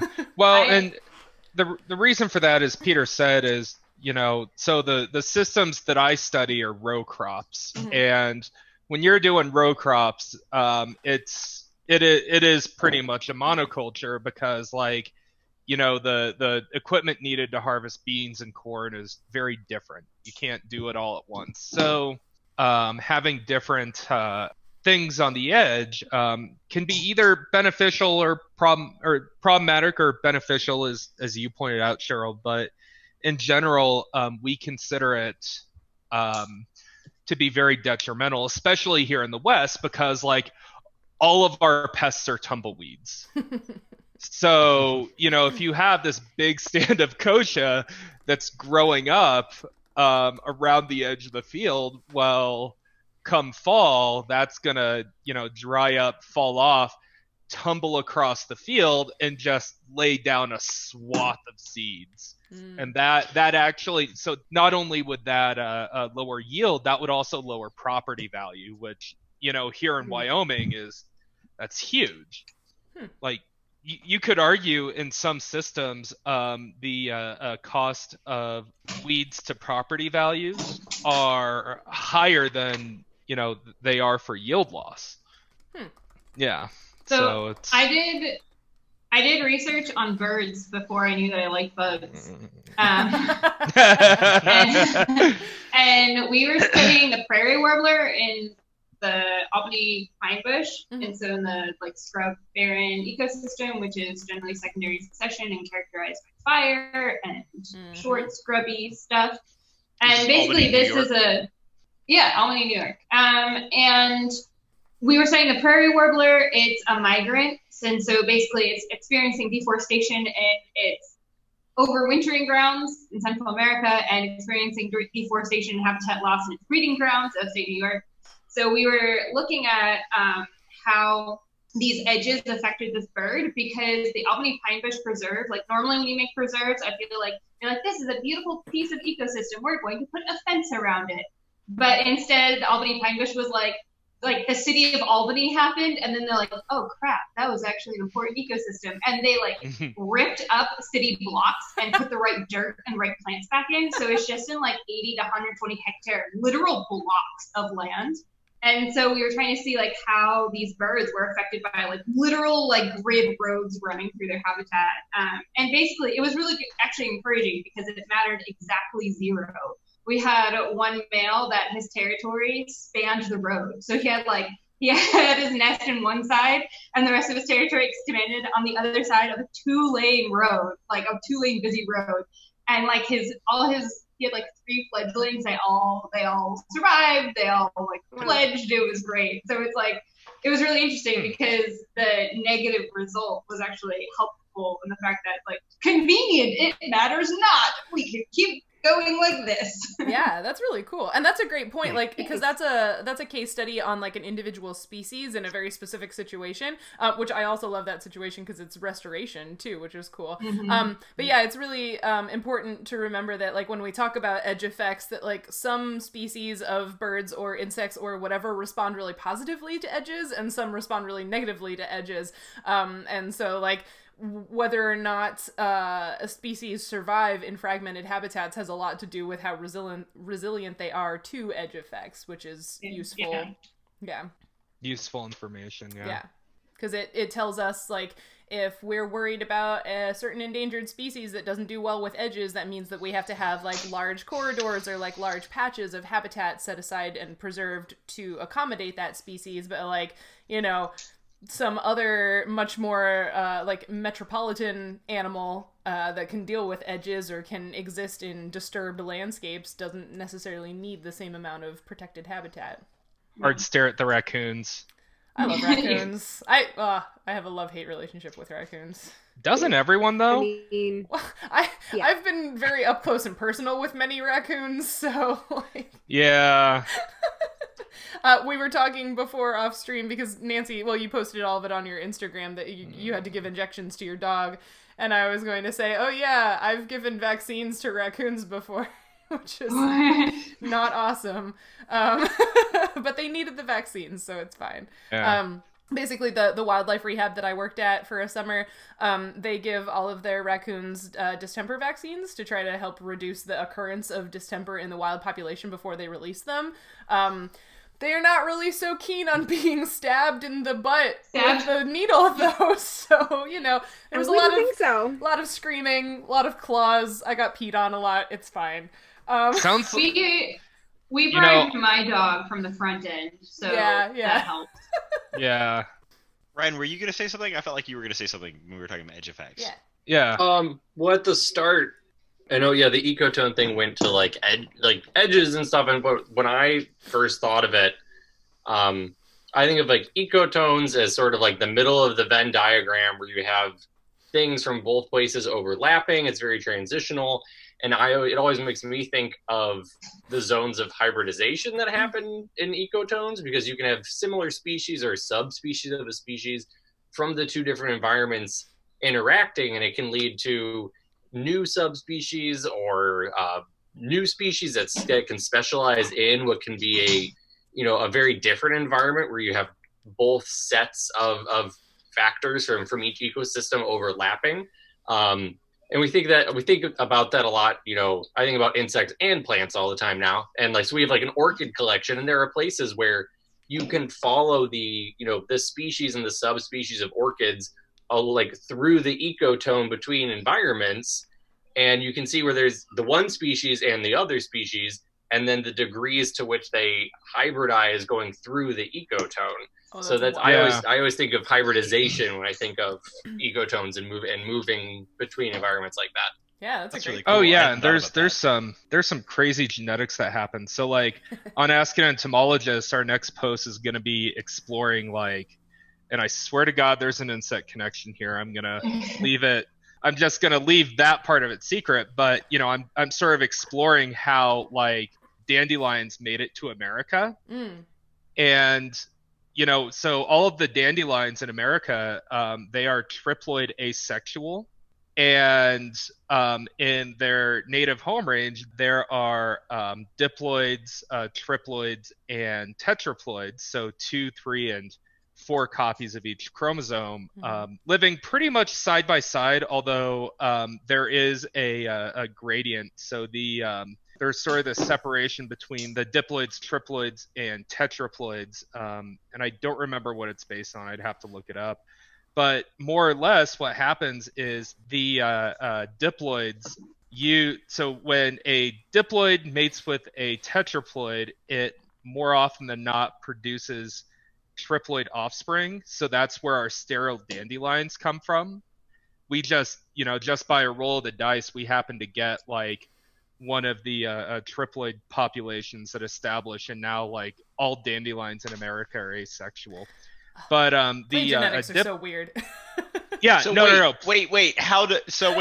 If dandelions are asexual, the American dandelions are asexual. Like, do they just reproduce? Like, so when they flower, do they just self? Is that what's happening? No, they don't even self. So essentially, I would have to go back, and I don't remember the exact mechanism, but they just clone themselves, and the flowers are basically superfluous. Like, they still produce pollen, they still produce nectar, but they use none of that. And the reason why they do it is because, they are essentially just a newly created species from plants that are insect pollinated. So, anyways, they native to? Europe. Oh, because we have them in Ecuador too. Yep. They are just all sorts of invasive. So, anyways, those Europeans track stuff all over the place. Yeah, sure we did. really did. So anyways, to get back to the crazy genetics, in the zones where these meet, the dandelions actually use their own pollen to keep these diploid competitors under control, because they just essentially drown them out with the triploids, and when the triploids when the asexual ones accidentally pollinate the sexual ones, that just overrides a self-incompatibility mechanism and causes the diploids to clone themselves, thereby creating this acceleration effect. And it is just the weirdest interaction that, again, this happens in this, they're normally separated by these slightly different temperature gradients, but in these areas where they meet, you just get these absolutely wild genetics happening that resulted in dandelions coming to America. That's bananas. That's fun. Yeah. That's bananas. Speaking of, I'm trying to find a way to make that a little bit more understandable. that's okay. It's a complicated story. But speaking Yeah. of plant genetics, there's a question in the chat, Ryan. The transition between the species of orchids that you were talking about in ecotones. The question is, wouldn't that have more to do with the pollinator than the flower, or pollinators than the flower? I mean, that's how they're reproducing, yes, but the ecotone is the fact that two species normally from two different environments can grow closer to one another. Right. If it's, the ecotone is similar enough to where they would normally grow that they can continue grow, usually not as well, but they can persist there, and now you have these two things near each other and near enough each other that the pollination that does need to happen happens, and they might cross pollinate and hybridize with a different species or subspecies. So with plants, it is. If in that ecotone their pollinator couldn't survive and wasn't there, then there wouldn't be any hybridization. They might both just exist there and nothing would happen. Yeah, that's a good point. Yeah. And it's about the spacing too. That if pollinators traveled forever, then it wouldn't matter how far apart they were. But pollinators, especially because most of them are insects, they can only fly so far, or only will choose to fly so far between nectar sources. So they wouldn't necessarily always cross the boundary between the species. Yeah. Well, and then the other thing to consider is that because plants can't move, they can be adapted to hyper localized regions. Mm-hmm. So here in Wyoming, we have these abandoned mining sites, and because of the heavy metal toxicity, there are actually instances where there are actually speciation events where these organisms they get adapted to this land where there's heavy metals in such a way that they cannot, the adaptation to the heavy metal also causes them to not be able to reproduce with the surrounding population. So we actually have these mining sites that have created their own species, and we even see this in agriculture as well. So one of my friends who's a soybean breeder, when he was at the University of Georgia, they accidentally created a strain of soybean that was super productive in just a 15 or 20 mile radius. like they got really excited about this because they're like, oh, this yields so much better than everything else, that they like tried to grow it like an hour away, and it just did not perform better than anything else. So, you know, these like plants and insects can be very different. So you can have two entirely separate species, you know, growing. Well, I mean, in the most extreme case, they grow within, you know, 1/4 mile.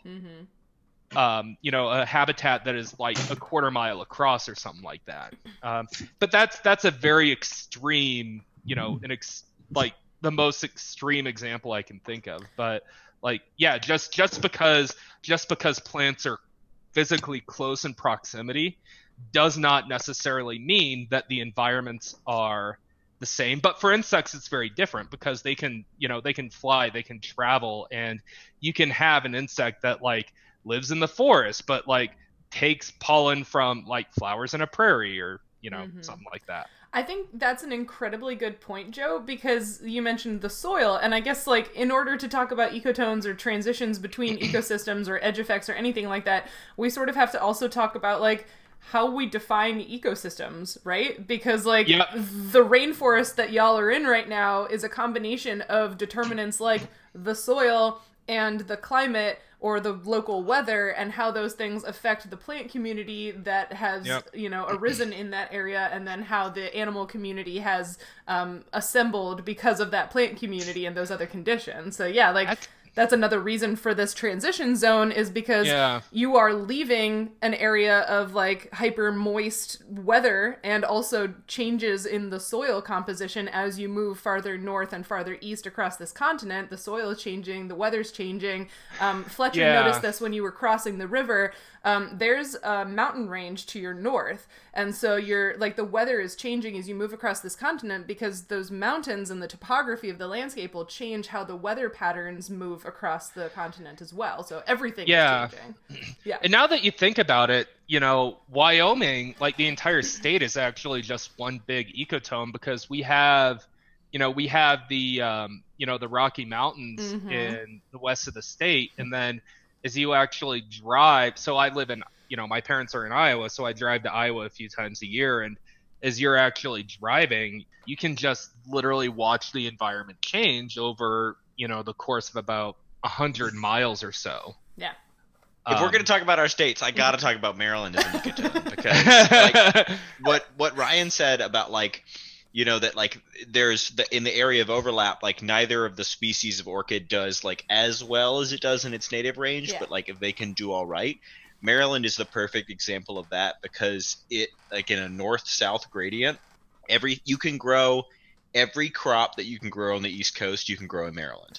But like really temperature sensitive crops like okra and eggplant, where they do really well in the South, you can grow those in Maryland, but you can't grow those as well as you can further south. Yeah. And then things like apples, like we can grow apples in Maryland. We grow great apples in Maryland, but we can't grow them as easily as they do in New York State. And the same thing applies to all of our pests and diseases. We're southern enough that we have all the southern pests coming up from the south, migrating up from the south every year, and we're northern enough that we have the northern pests and the problems with cold springs and, you know, wet springs and things like that every year too. So it's like we can do everything in Maryland, but we just can't do anything better than anybody else. I'm sure that makes your job as an extension agent very interesting.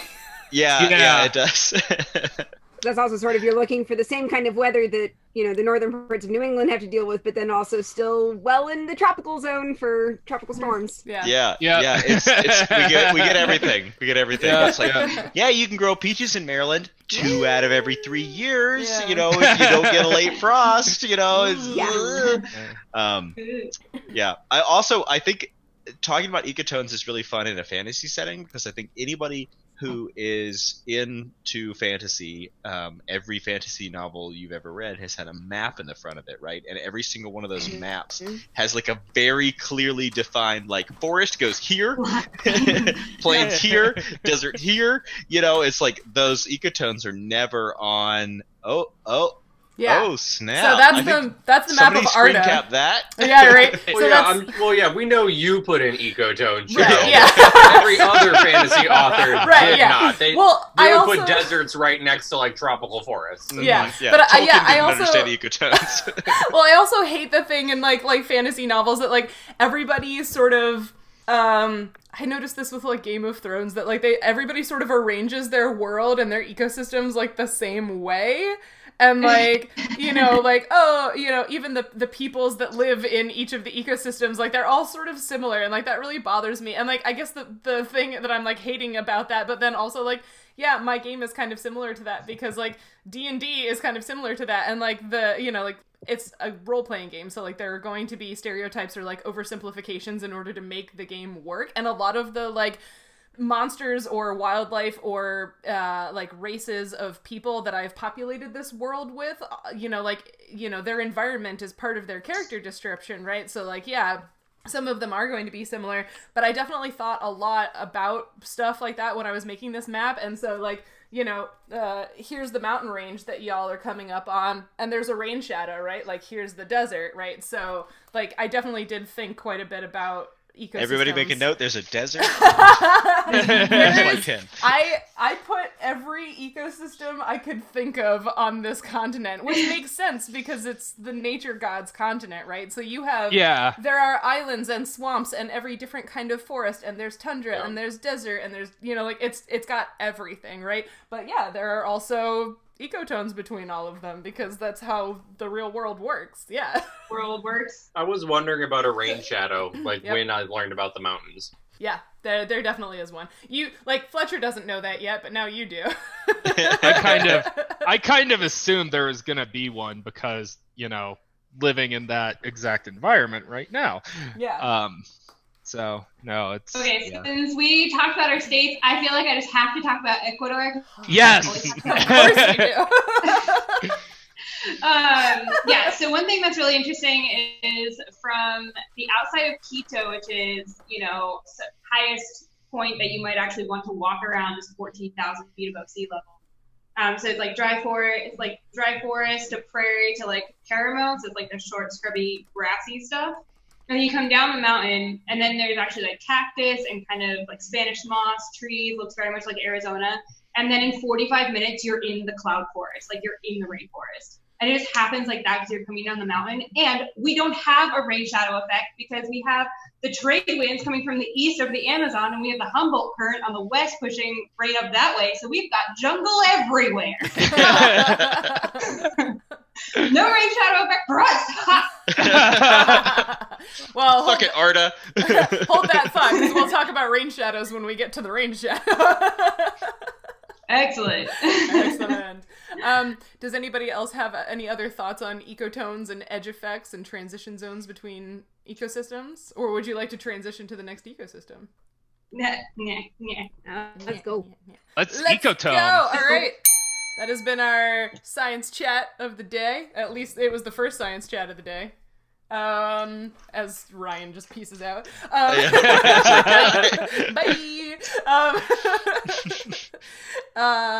So yeah, that's ecosystems and ecotones. So yeah, you've noticed, as you were inspecting this weird sick tree that you came upon, that it does seem to be sort of at the edge of this forest, that the rainforest trees and plants are becoming fewer and farther between, and you can sort of start to see that the land is opening up in front of you as you move northeast. I'm assuming you still want to go in that direction. Yeah, we didn't start walking. We didn't start continuing to walk, did we? Not yet, no. Because I think Where's the river in relation to us? It's still to your, like, if you're looking towards where the forest is opening up and this ecotone is happening, the river is still to your right. So you're facing sort of northeast. The river is that way. Yeah. Oh. Okay, so we're still within sight of the river. We haven't gotten so distracted that Yeah, off well, course. you weren't walking right along the edge of the forest, but you were walking close enough that like Nadia was doing the thing where she like pops up above the trees every once in a while to check the river. Yeah. So yeah, you haven't wandered like really far inland again, no. Okay. So guys, I mean, what do we think? Was that big horrible monster bug thing? Is that what's making this tree sick, or is it just sick because it's on the edge of an ecotone and it's just not as well adapted for this environment? I mean, what do you guys think? What's an ecotone, Cedric? You know, it's something that I heard Leon talking about at the bar, and I just thought it sounded cool, so I just... Leon was the runner-up in our Rate My NPC competition. Oh, He's been so He got second indispensable. place. Yeah. Yeah. He deserves it. We have put a lot on Leon. On We need Leon's to get- behalf, I appreciate that. we need to get Leon like a fruit basket or something. Maybe you'll bring him a souvenir from your adventure. Ooh. You can bring him That'd be a nice. giant mantis claw. Imagine Leon just be like, what is this? Just hang it over the bar. Yeah. We come bearing gifts. Adventurers live at this tavern, ergo it is now going to be an adventurer tavern. He's gonna have like so many weird trophies. Yeah, could we mount the head over the bar? That would be great. Do you want to carry that mantis head with you? Nope. Nope. I'm not carrying it. Okay. It's an option. Yeah, what would you like to do now? Wait, I have a question for Fletcher. So we can still see the river. Do you think this tree is sick because its like root system hits the river water? Like, But that's I do want to go back and keep looking at the tree since we were so rudely interrupted when we had only just started. I'm sorry. By the mantis. whose name is not Cheryl. No, it's not. Anyway, yeah, you can go back and keep investigating for sure. What else would you like to do to investigate? I think you were like tapping it with your staff, maybe? Is that? He had just No. peeled back a piece of bark when the mantis. Yeah, I had Okay. been trying to pull back some of the bark that Kay had found that was like crumbly and Yeah. dark looking to see like is there anything more underneath that looks different at all? Give me another search check. Lucanus is standing guard. He has his crossbow out. Nice. Yeah.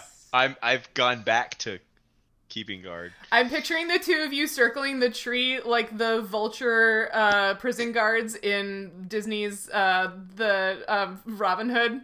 Yes. Nutsy and Trigger. I'm just picturing you like walking on the tree with your crossbows out like that. Anyway, what did you get, Fletcher? Did you say search? Yeah. 12. 12. Yeah, so you're peeling it apart and it's definitely like odd. Like, it definitely, it seems to you like the tree, how do I say this? Yeah. With words. Huh? With words. With That's what? how you say it. Well, but like, you know, according to how much he can figure out with that roll.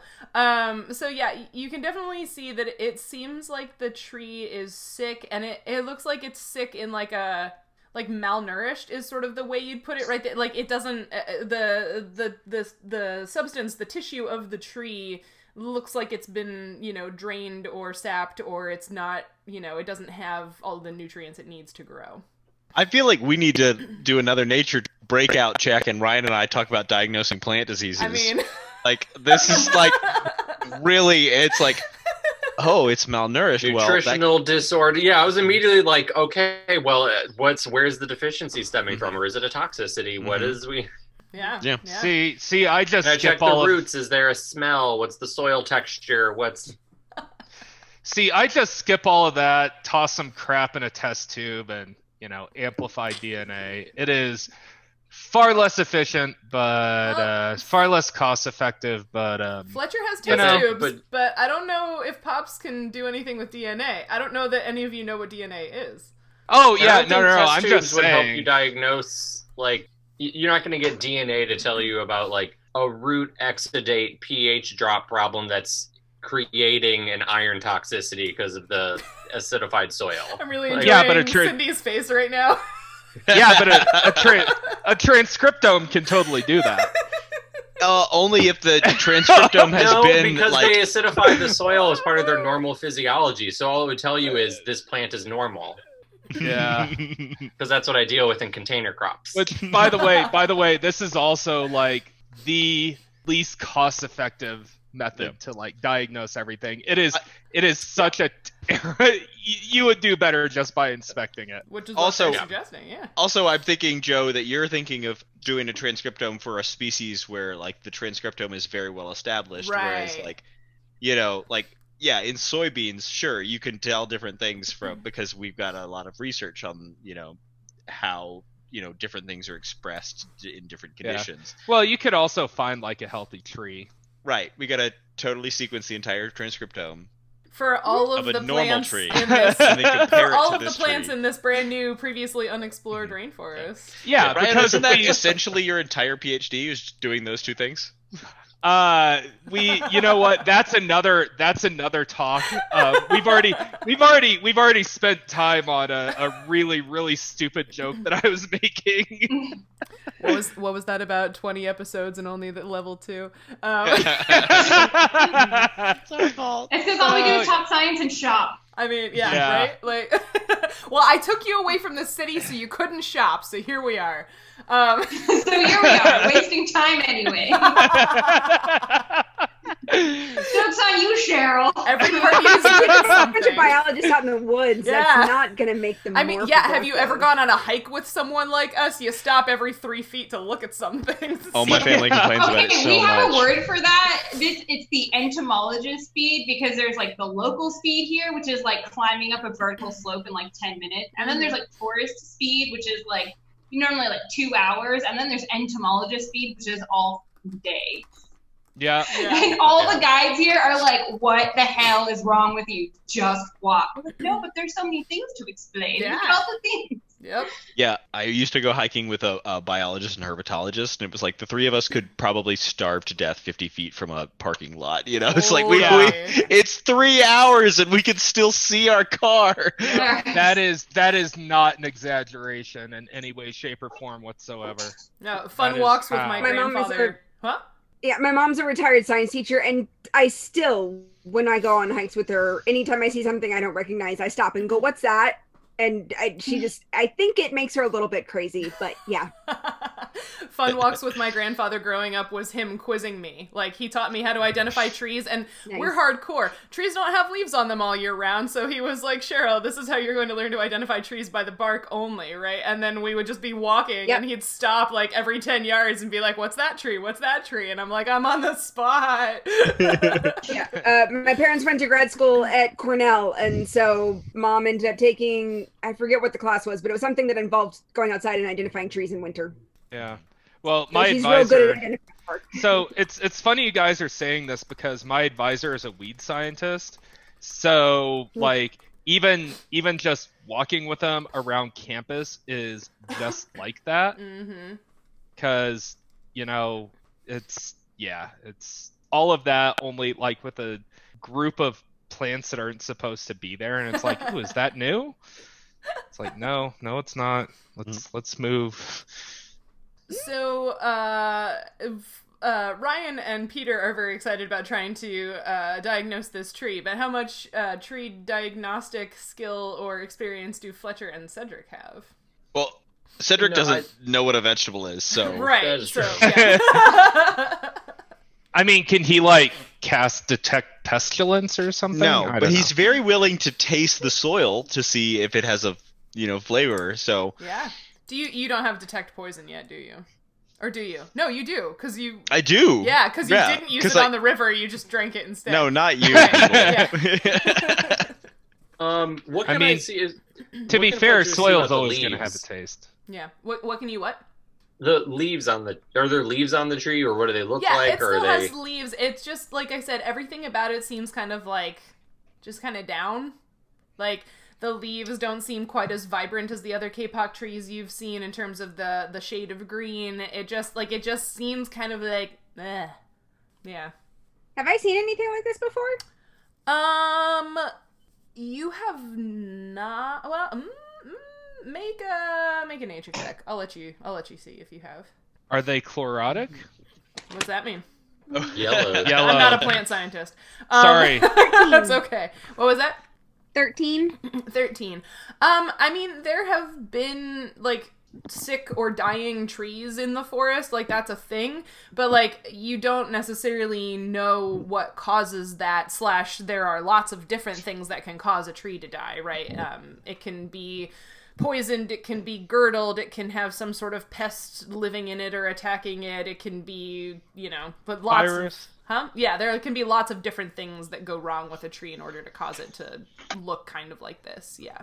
Are the leaves So yellow it's not and like is an the odd kind of decay. yeah? No, it's not. Are It's the not like leaves- it's like abnormal or that you would expect that it was a non-natural source. Yeah. Are the leaves yellow and is the yellowness like spread throughout? Is Like, is it- Lucanus asking wait, this or is Joe Can asking I? this? Yeah, well, Joe's asking this. Can I? I mean, if we're gonna continue doing this, I feel like I need to interject. You did say Lucanus is standing guard, so these kinds of questions and things should be being done by the people who are interacting with the tree. Oh yeah, That's fair. sorry. It's okay. I think Kay I is would. bored already and is just sitting next to the tree waiting for them to stop talking. You're doing the thing where you're like picking like grass or little like plants and just like shredding. Yeah, it. I'm like made a little like helicopter thing on my nose or whatever. Fun fact: the people here do that with the heliconius flowers, like the pointy ones. So like put them on their nose, like the gnomes or goblins. Yeah, Nice. she's doing that. Very helpful. Very. We before we got here, we walked past like healthy looking K-pop trees, right? Totally. Yeah. Yeah. So would I be so I'll turn. So where's Nadia? Is she? Yeah, I'm close by because I'm also looking at the tree. Okay. So I'm gonna ask Nadia. Would you if you feel well enough, would you be able to fly up and just grab a really good looking leaf off of a different tree? Yeah, are there any nearby? Yeah. Yeah. Yeah. You can definitely find one that So- looks not sick somewhere else. Yeah. Yeah. So I'll go do that, and on the way back, I actually want to just sort of circle around more like the top part of the tree and just see if I see anything up there that looks out of place. Sure. Yeah. Give me like, are you doing it like close up or at a distance? So basically like search or perception.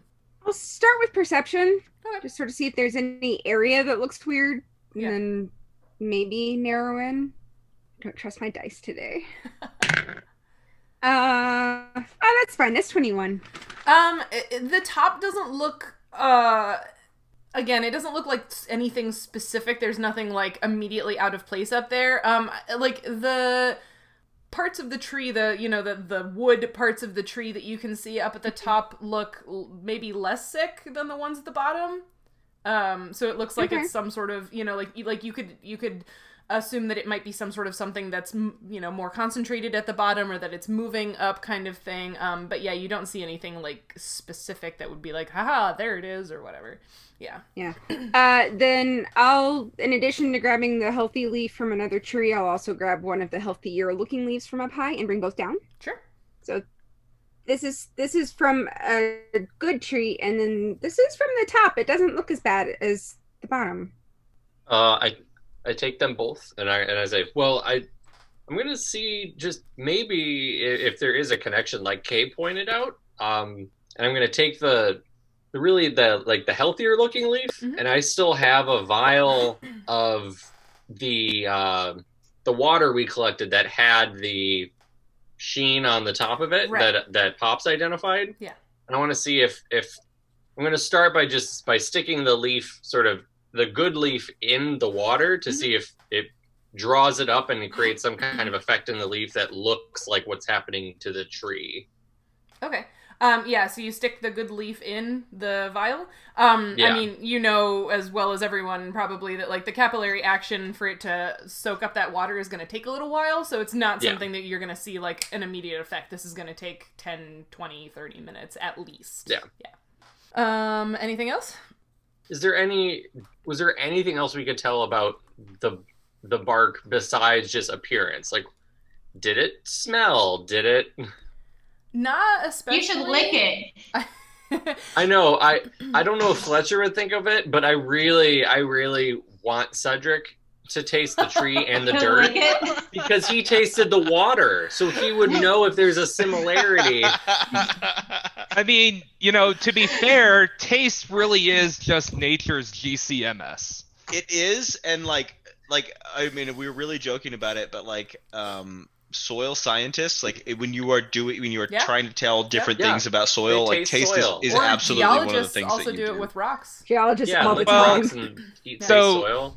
I don't know if you guys are familiar with the name Kobe Shaw, but he is the world's foremost cockroach biologist, and he made a GCMS machine is something that can detect chemicals, and he actually made a GCMS machine out of aquarium pumps, and he used a cockroach antenna as a sensor, and he actually used that system to isolate cockroach pheromones. So, I mean, taste and smell they're really some of the most sensitive ways that we can use to detect chemicals. That's why we have dogs that can sniff out cancer and bed bugs and stuff like that. Mm-hmm. Fletcher, are we gonna be here much longer? Do you need help or something? I mean, if we can carry on, I guess, and we'll see what happens with this experiment as we go. But Eat the dirt. because I don't know how Cedric. long it will really take. Eat the dirt? Why would I eat the dirt? I don't know. Why would you Tasted drink the water. Well, the water was clearly poisoned. Well, the dirt Well, what if might this- be what if this is poisoned. poison? The tree is clearly poisoned, Cedric. This logic is astounding. Well, I can actually detect poison.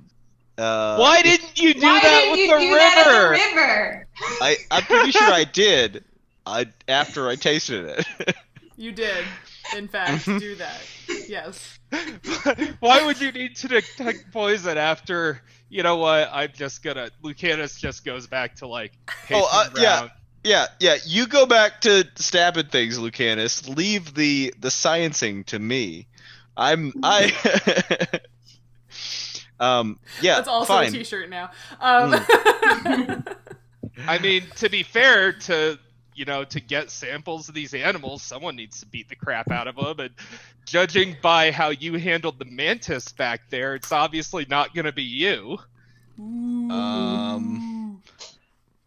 All right. Well, That I'm not didn't talking come to you out. anymore. That didn't come out as affectionately as I meant to, and I apologize for that. It's fine. It's fine. It's just now canon that we're having a fight. I thought you were already having a fight.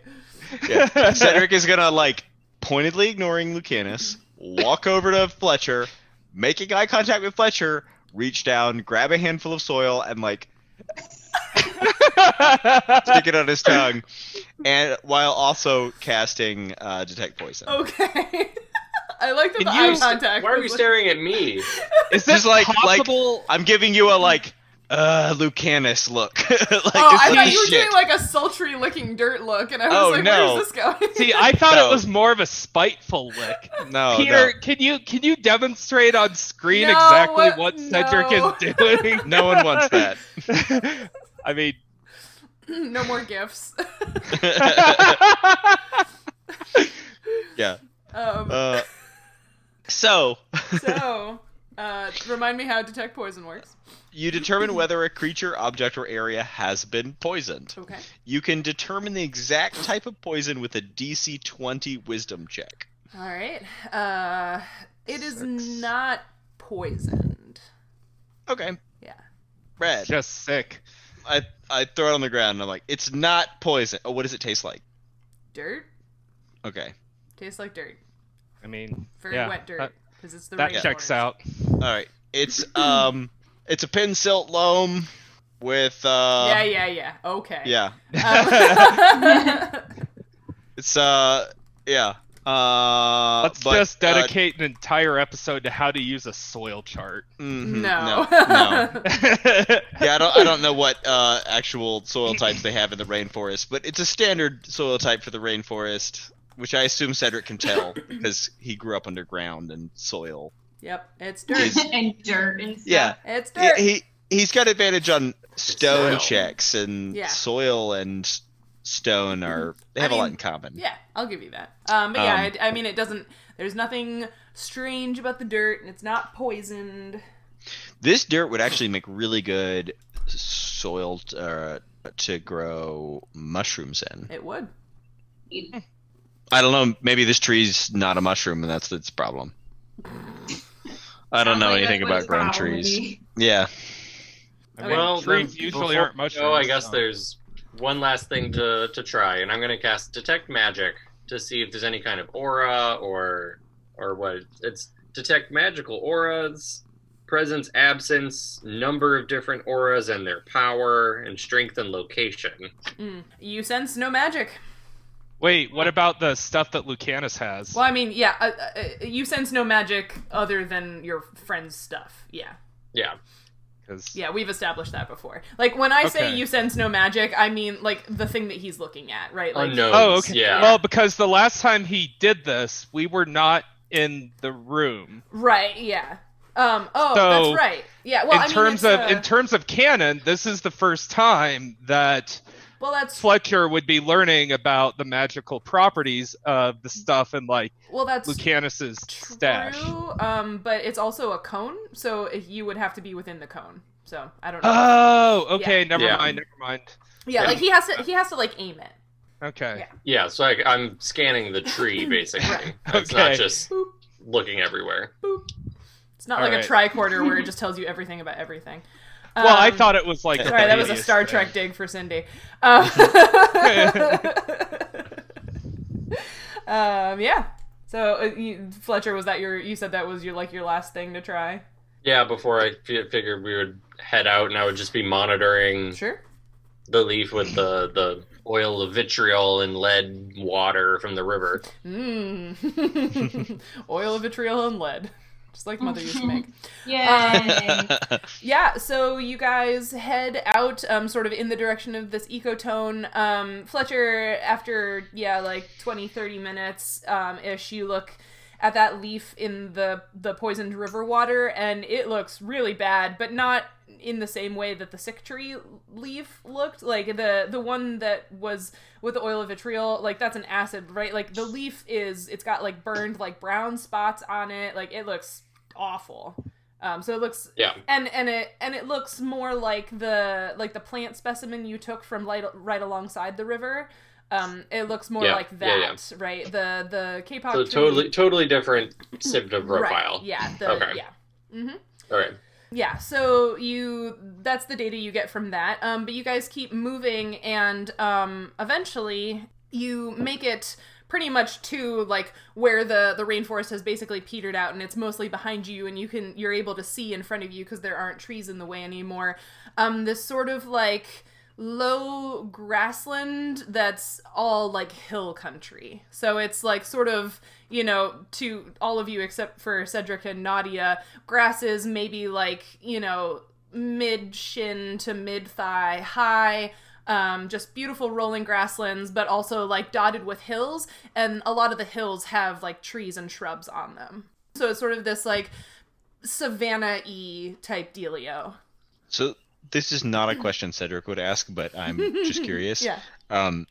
Did these grasslands, do they resemble the grasslands that we were with the Abixians? Because those are the only other grasslands we passed through so far. Kind of, yeah. It seems like, a cursory examination that like a lot of the vegetation feels similar. There are more trees and shrubs dotting this landscape than there were in the more southern grasslands. But yeah, it's fairly similar in its feel. Yeah.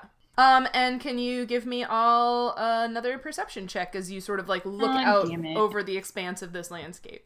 Why, damn it. Sometimes perception checks mean you find good stuff. Oh, not with what I've been rolling. Never has that happened. What? 14. 19. 11. 9. Oh, hold on. I'm not prepared. 16. 16. Okay, yeah, so you're all sort of looking out at this this grassland, and Nadia, maybe it's because you're hovering again, but you notice there's a hill not too far away from you that looks like it's got like an eroded or otherwise exposed side. So there's a patch on it where there isn't grass or other vegetation, so you can see like bare soil and rock on the face of this hill. Whereas like most of what else you see around you is covered in vegetation. And that's so like it's probably out of their view from like their angle, but I can see it from up higher. You've got a little bit of range on your vision because you're up a little higher. Yeah. There's a hill up there. That's not right. It's not right. It's bare. Because does it look like sort of like just part of it has been cut out basically? Kind of, yeah. It's not exactly the same shape as the other hills. It looks, like I said, like it might have been eroded or otherwise that like a lot of the soil and vegetation like sloughed off of it. Because the reason you notice it is because it's got this sort of like lighter colored rock exposed. So it sticks out against this sea of greenish grasses. Yeah. Yeah. Does it look natural, Nadia? Does it look like something I've seen around? Well, I mean, does it look like a normal landslide, or does it look like it's been strip mined? I don't know that that's something you'd be able to see at a distance. That's also not something I would know. Yeah, that's why I was like, does it look like something I've seen before? You haven't been to the hill country really that much. Like you mostly stayed in the rainforest because that's where like the streams and where your little like safe little home was. I kind of poked around up there before and didn't see anything I liked, and so I just didn't come back. Right, yeah, because there weren't as many streams in this area and stuff like that, and not as much cover. So like you haven't been here a whole lot, so I mean it looks, like I said, it sticks out because it's a different color, but you can't tell much about it from looking at it all the way over here, because it's like it's close-ish, but it's still a distance away. Does the water look more or less nasty than it has in the past? You'd like to look at the river as well? Yeah, I'll use the same perception checks for that because you guys were like scanning all over. The river, as far as you can tell, looks about the same. Okay. Yeah. And it's still very wide here. Okay. Let's go get a closer look. Like, how far away did that look? Oh, it's probably like a quarter mile, half mile away. Yeah. Okay. Yeah. The whole time we were walking there, Cedric is like kind of mansplaining to Nadia about like how like erosion can cause mudslides, which expose, rocks beneath. And amazing. It's like that one meme with like the guy. It's like the one meme with the guy in the nightclub with that girl who's obviously not having any of that. Yeah. Nadia kind of is smiling and nodding because she actually has been around here for a very long time and already knows all these things. Also, she's from the plane of water and would probably know a bit about mudslides and erosion, right? Although she hasn't been up to the hill country, so... Yeah. Neither has Cedric. That's true. He did come from hill country, though, although like Different technically under... Very different hill country. Yeah. We do, to be fair, we do know a lot about mudslides and erosion underground. There's underground rivers, Yeah. Mm-hmm. But My are there cave fifth cousin. Are there what? Are there cave octopuses? We haven't established that. I don't want to intrude on your canon, Cheryl. Oh, come on, we're about to get another cousin story. I know. I'm so sorry. I interrupted a cousin story for my own joke. I'm so sorry. Well, my cousin was a cave octopus, so I don't know. Yeah. My cousin was actually killed by a cave octopus. Yeah. Technically more of a cave squid. Mm-hmm. Yeah, cave cuttlefish. Who knows? Yeah. Anyway. So Cedric dwarf-splains his way as you all make it across the grasslands to this weird hillside. Now that you're up on the hillside, you all can do search checks. Anybody who would like to investigate this sort of like bare exposed rock soil area can do a search check. Oh, sure. Oh, sure. Let's see. 8. I got 21. Nice. 12. I also got a 12. 17. Okay. blah, blah, blah, blah, blah. Sorry, I'm reading my notes. Nadia, Lucanus, and Cedric, you find a bunch of interesting, like, pebbles and bits of stone that have sparkles in them, like little sparkly bits, and some that are sort of like gold in color, which is kind of exciting. Ooh, pretty. Shiny things. Fletcher, you find a rather large ovoid, like oval-shaped stone with a very, like, distinct rough texture on the outside. Like, it looks different. I can't hear you. But it looks different than the other stones, like this texture on the outside. And then Kay, you find some chips of slate with tiny fossil shells in them. Oh, that's exciting. And also, you're not quite sure what it is, but you find this rock that's a very odd shape that you might want to show the rest of your friends, because you're not really sure what it is, but, like, again, it's distinctly different than, like, the majority of the rocks here on the side of the hill. Hey, Cedric, Rock Boy, stop talking about water and stuff. What is this? So she shows you, and it's this sort of like, yeah, it's an oddly shaped rock. I want you to, let's see here. Do you have knowledge nature or knowledge history? I have knowledge history. You have knowledge history. Would you roll that for me, please? Sure. That's just my proficiency bonus plus my intelligence We modifier. don't have proficiency bonuses. Oh, right. So it's just that I can roll it. Just my intelligence modifier. Oh, or you trained in it, but you didn't put any, or Yeah, I don't have any points in it. Then you can't. Oh. You have to actually interesting. put points in things you're trained in order to use it. Oh, that's yeah. annoying. So it looks like a weird rock. Can I do a local or nature knowledge? Yeah. Oh. Cedric is like, But- it's just a weird rock, and then Nadia comes up. He's like, But wouldn't Cedric have, like, some sort of knowledge of mineralogy? I have an advantage on appraise checks for gems and metal because I'm a dwarf, but she's not asking me to guess its value. So Right. Oh, yeah. I Like see. you're trying to figure out what it is, and it's something for which that does not apply, which may give it away, but your character doesn't Lick know it. that. So. Well, I was thinking, in order to appraise value, you have to kind of know what it is. Right. So you can appraise the things that Cedric and Nadia and Lucanus found, or you can appraise the other things that you all found. But this thing, you have to sort of like it's going to take a little more to know what it is. Sorry. Like it.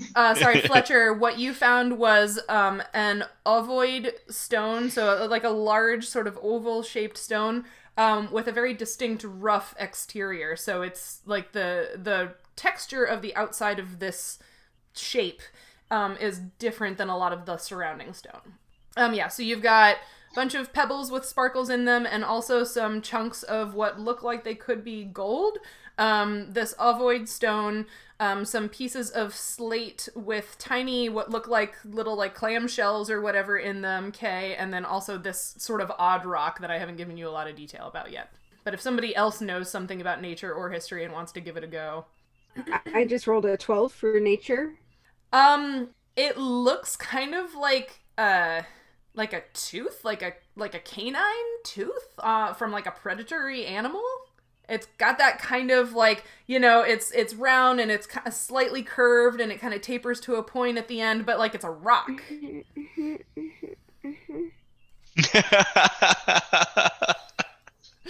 He's laughing at my eyebrows. No, I was laughing at Sydney's like very yeah. uncomfortable, like nodding and being like, "Yeah, I get it." Yeah, super helpful. Well, I know nothing about history nor nature, so don't look at me. I would definitely like to do a nature check. Okay, go for it. Only an 8. I mean, when Nadia, I'm assuming you say something about it looking like a predator tooth. Yeah. Yeah. Like, I Well, mean, I- That's like a tooth. yeah, you confirm I would have been, that. I think, looking at my item. Okay. Your item. Was that what that nature check was for, or? Yeah. Okay. It looks really odd, but you're not really sure what it might be. It's a really strange rock. Okay. Hey Fletcher, come over here. Kay found a tooth Kay found a rock that Nadia thinks is a tooth. Yep, that one. Oh, I also found these. Here are these that have little shells in them, which is cool, I guess. Lucanus hands Cedric a sparkly rock. Is this valuable? I'm gonna look at the rocks that have flecks of gold in them.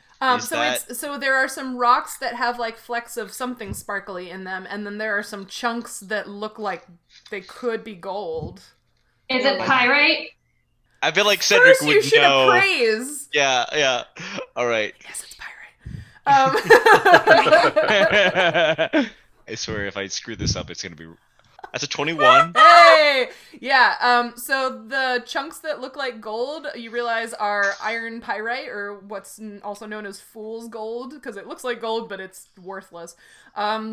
Except that it's cool looking. I like it. And then I like it too. Yeah, and the rocks with the little like sparkly bits in them, those little sparkly bits are mica, so it's another sort of like mineral composition. That's. Can I tell you another awesome thing about Ecuador? Oh my god. So yes, there's please. in the cloud forest, our rivers sparkle because of the pyrite in them. And so the Yumbo people that were living in the cloud forest, their pottery is considered worse because it's thicker and not as like formed, but all of it glitters because of the pyrite that was in those. You literally live in paradise. I'm like, everyone should visit me. Oh, you like culture and history and shiny? Oh, I could do that too. Shiny bugs, shiny You sold me on river. it like on day one. Totally. Yeah. I messaged her the other day and was like, so my original spring vacation to Yellowstone got canceled. How much can I come to Ecuador? Well, right now, no. Right, but like later. Eventually. Eventually. Anyway, yeah, so you find some mica and some pyrite. Are you trying to appraise any of the other items? Nah, I don't know what those weird shaped rocks are. Not even the oval, the oval shaped one, or the ones with the shells. Or the Fletcher hasn't shown me the oval shaped one yet. I know. When I came over, when you were pointing out the other things, I'm like holding it. Yeah. All right, I lick it. Okay. Do you want to give me another appraise check to see if you know what this is? All right. Oh my god, it's a natural one. Oh no! It's a rock. It's a rock, Fletcher. It is a rock. As far as you can tell. So you can like complain to Nadia about erosion, but you can't tell what this. Oh my is. god! Don't you live on a rock bed? You rolled so high to identify iron pyrite, and you rolled so low to identify. That's what I was gonna thing. say. I just love the differential between these two rolls in a row. It's it literally makes perfect 20. sense because the pyrite is really easy to identify, and this other thing is much harder. It's just. It would have been really embarrassing if I'd flubbed the pyrite roll and been like, "Oh yeah, this is totally a whatever." Yeah, that's a thing that Cedric doesn't know what it is. Really unfortunate. Can I try a separate nature check on the other thing on Fletcher's rock? On the oval? Yeah, go for it. It's gonna be a really high or DC local, though. That would be.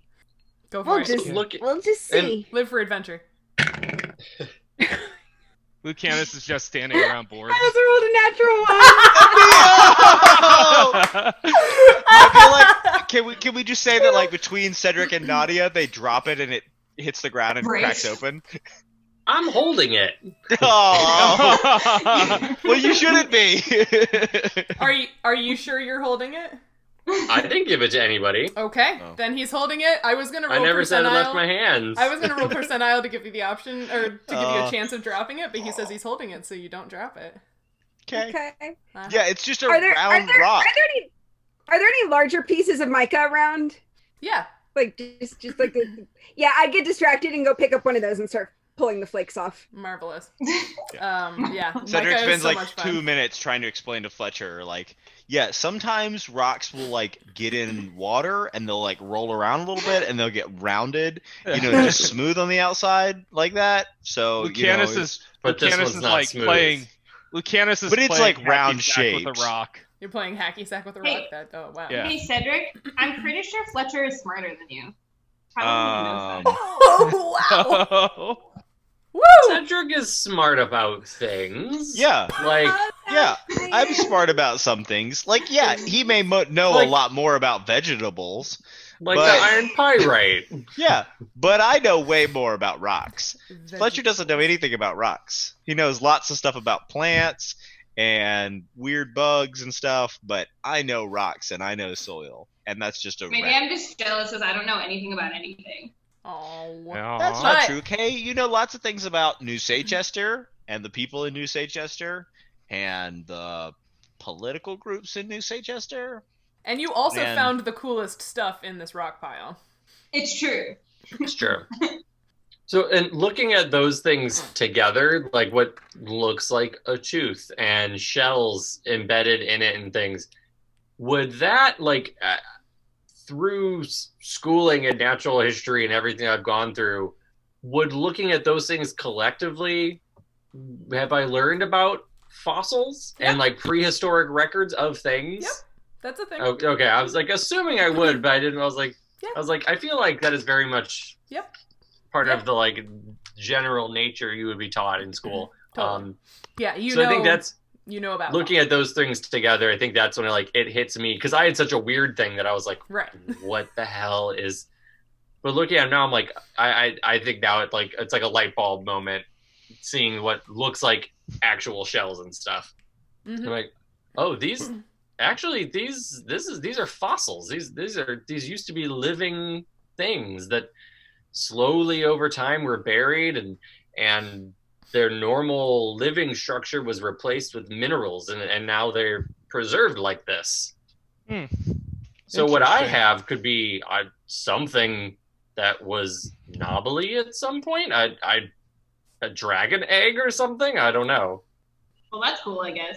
I mean, now they're basically stones, but Kay, are you still sort of in the area where you found what turned out to be the tooth? Uh-oh. Oh, Uh-oh. no. No, we've Oh, lost Nancy.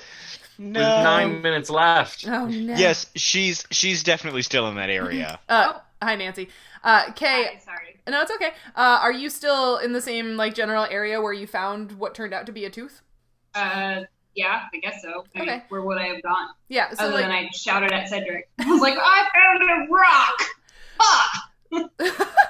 So as Fletcher starts talking about fossils, the two of you look down in this area kind of by your feet where you found the tooth, and you see what looks like the The rest snout of it. of like whatever creature this tooth may have come from. It's definitely Yeah. like it's pretty well buried in the rock still. You're just sort of seeing like the outline of it. I don't know if any of you have ever seen a fossil like that in the rock, but like you know you can kind of like see the shape, but it's like really in there. It looks like you might need specialized tools and maybe even, you know, someone with more skills and knowledge about fossils in order to excavate it. But like Fletcher, that's a thing that you are aware of as a profession. So basically, we're in like the South Dakota fossil lands. Kind of, yeah. Yeah. But yeah, I mean- that's the thing you find. I'm kind of imagining this in my head canon as looking a lot like Wyoming because we have a crap ton of fossils up here. Yeah. Like people just find dinosaurs. Well, it sounds like you just found something. Something. Yeah. Something. A megalodon that ate our ship. That didn't happen that long ago. That megalodon would not be a fossil yet. It's a fossil. Pretty It sure ate our ship. it didn't die, so it's probably still alive. Which one? The first one or the second one? Oh, I mean, Yes. one of those Yeah. megalodons is definitely dead. yeah, all right, yeah, fine, fair enough. The smaller one. Yeah, The one I that ate, mean- the one that ate Floppy.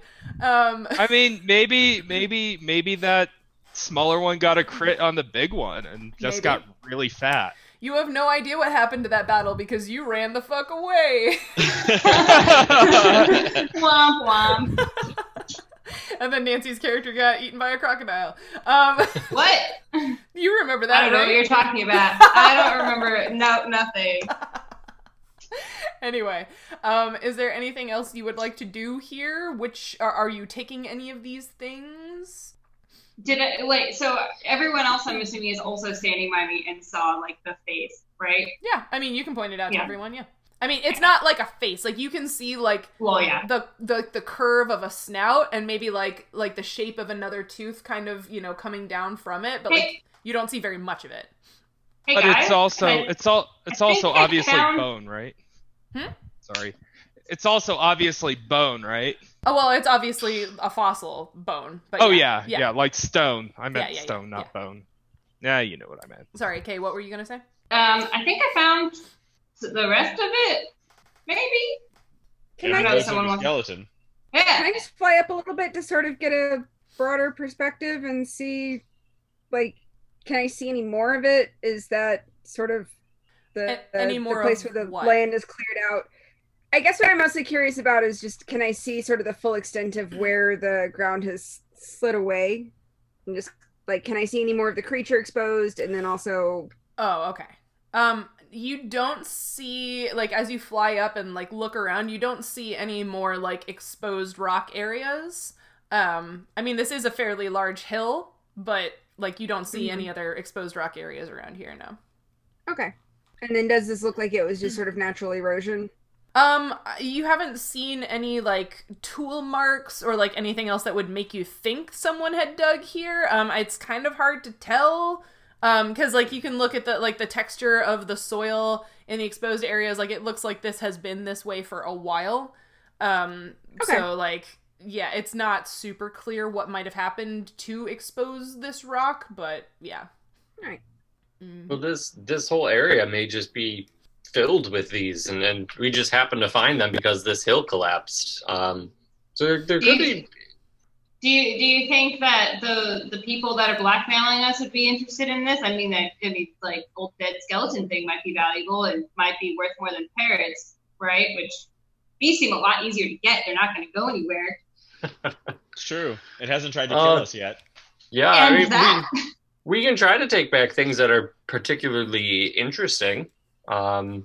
If it's something that seems like it may be a little more uncommon, like things that were once animals or something, I mean, don't believe people put the deer iron hay- pyrite would be interesting to anybody. Either, you know, even then, even if you know, they don't find it interesting, the adventurers people would definitely pay for something like this.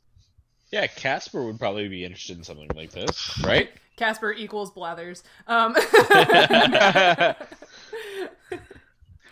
Well, this sort of thing, I mean, we can take back a few small things, but I think this would be more of a bigger operation for the Adventurers Guild or even the university to set up a site here and really unearth these things and find out what's going on here. We should mark it on a map.